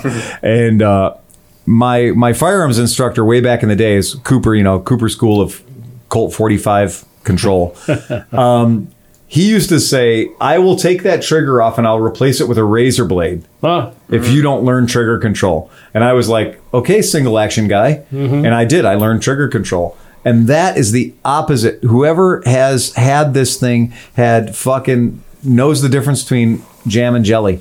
Because they have jellied the shit out of that thing. Yeah. There is a big difference between double action and single action. Yeah, well, I mean, believe me, it's gun fag podcast. Here we go. The worst gun I owned was a semi-automatic double action all the time. That was horrible. By the way, the fact that they wanted you to carry that to defend yourself or me, ridiculous. There's no way if this came down to a situation and somebody was holding me hostage and John's standing there with that gun, I'd be like, John, don't take the shot. Don't take the shot. Dare do it. It was the worst trigger I'd ever felt in any gun in my life.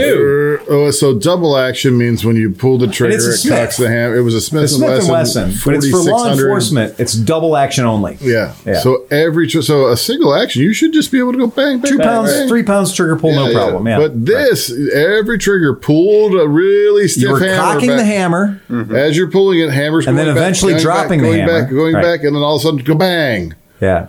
Oh, so there was there was so much trigger every single time.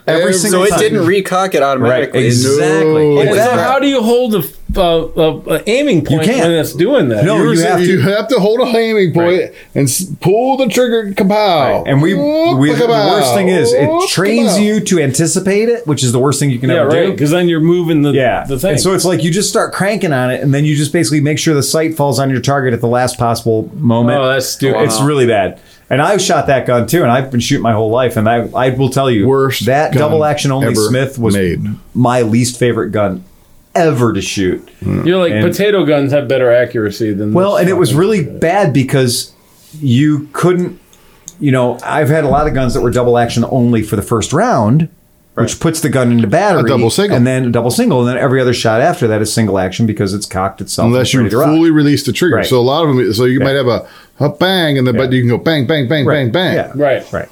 So I've had a lot of guns that were that way. And it's weird because it's never the same trigger pull twice kind of thing. And I understand the problem there.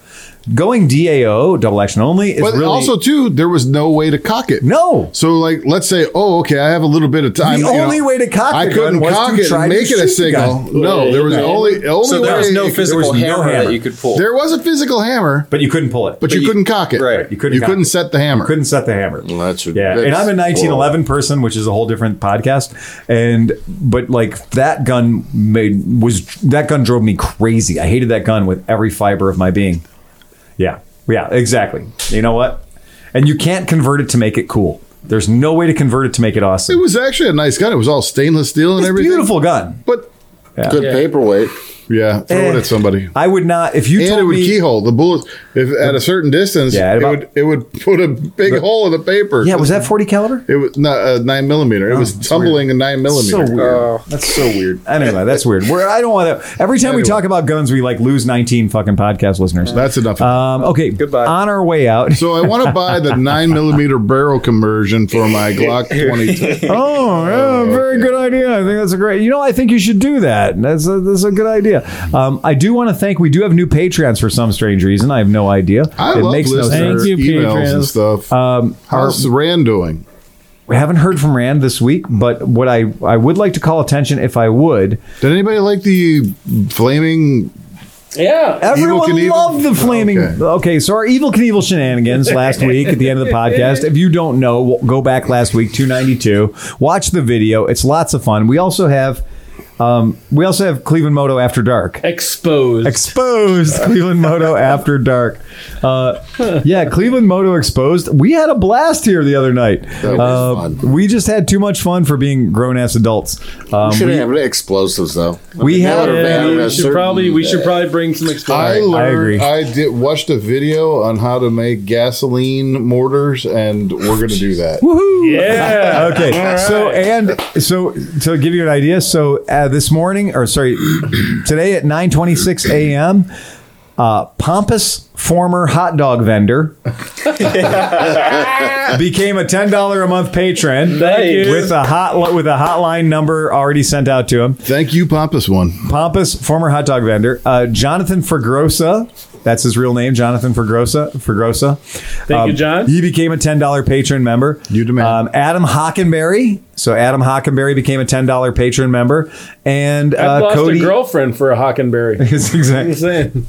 If you catch them early in season, you get 2 for 1. They're you got a little extra Hockenberry. Cody Denton also this month. So Yes. those are our $10.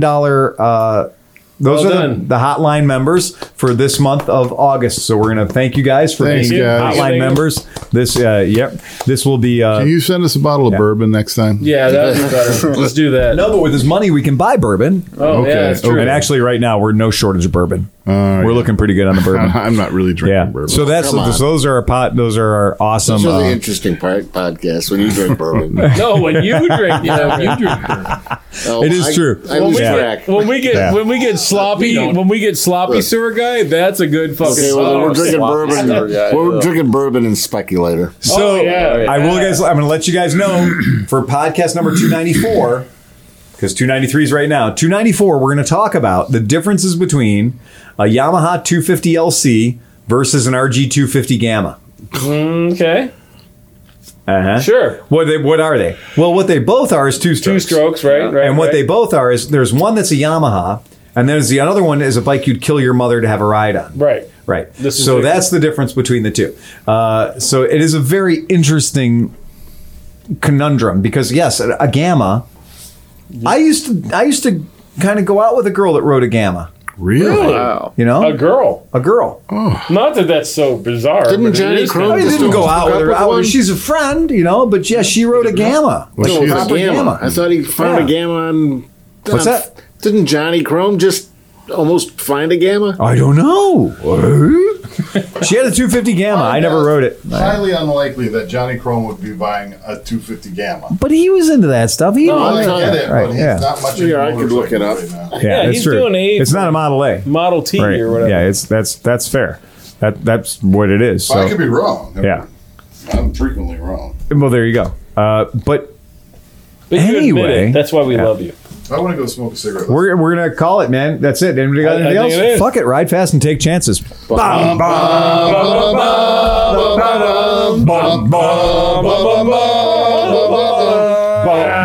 2 hours and 30 minutes of quality entertainment. Press the red button.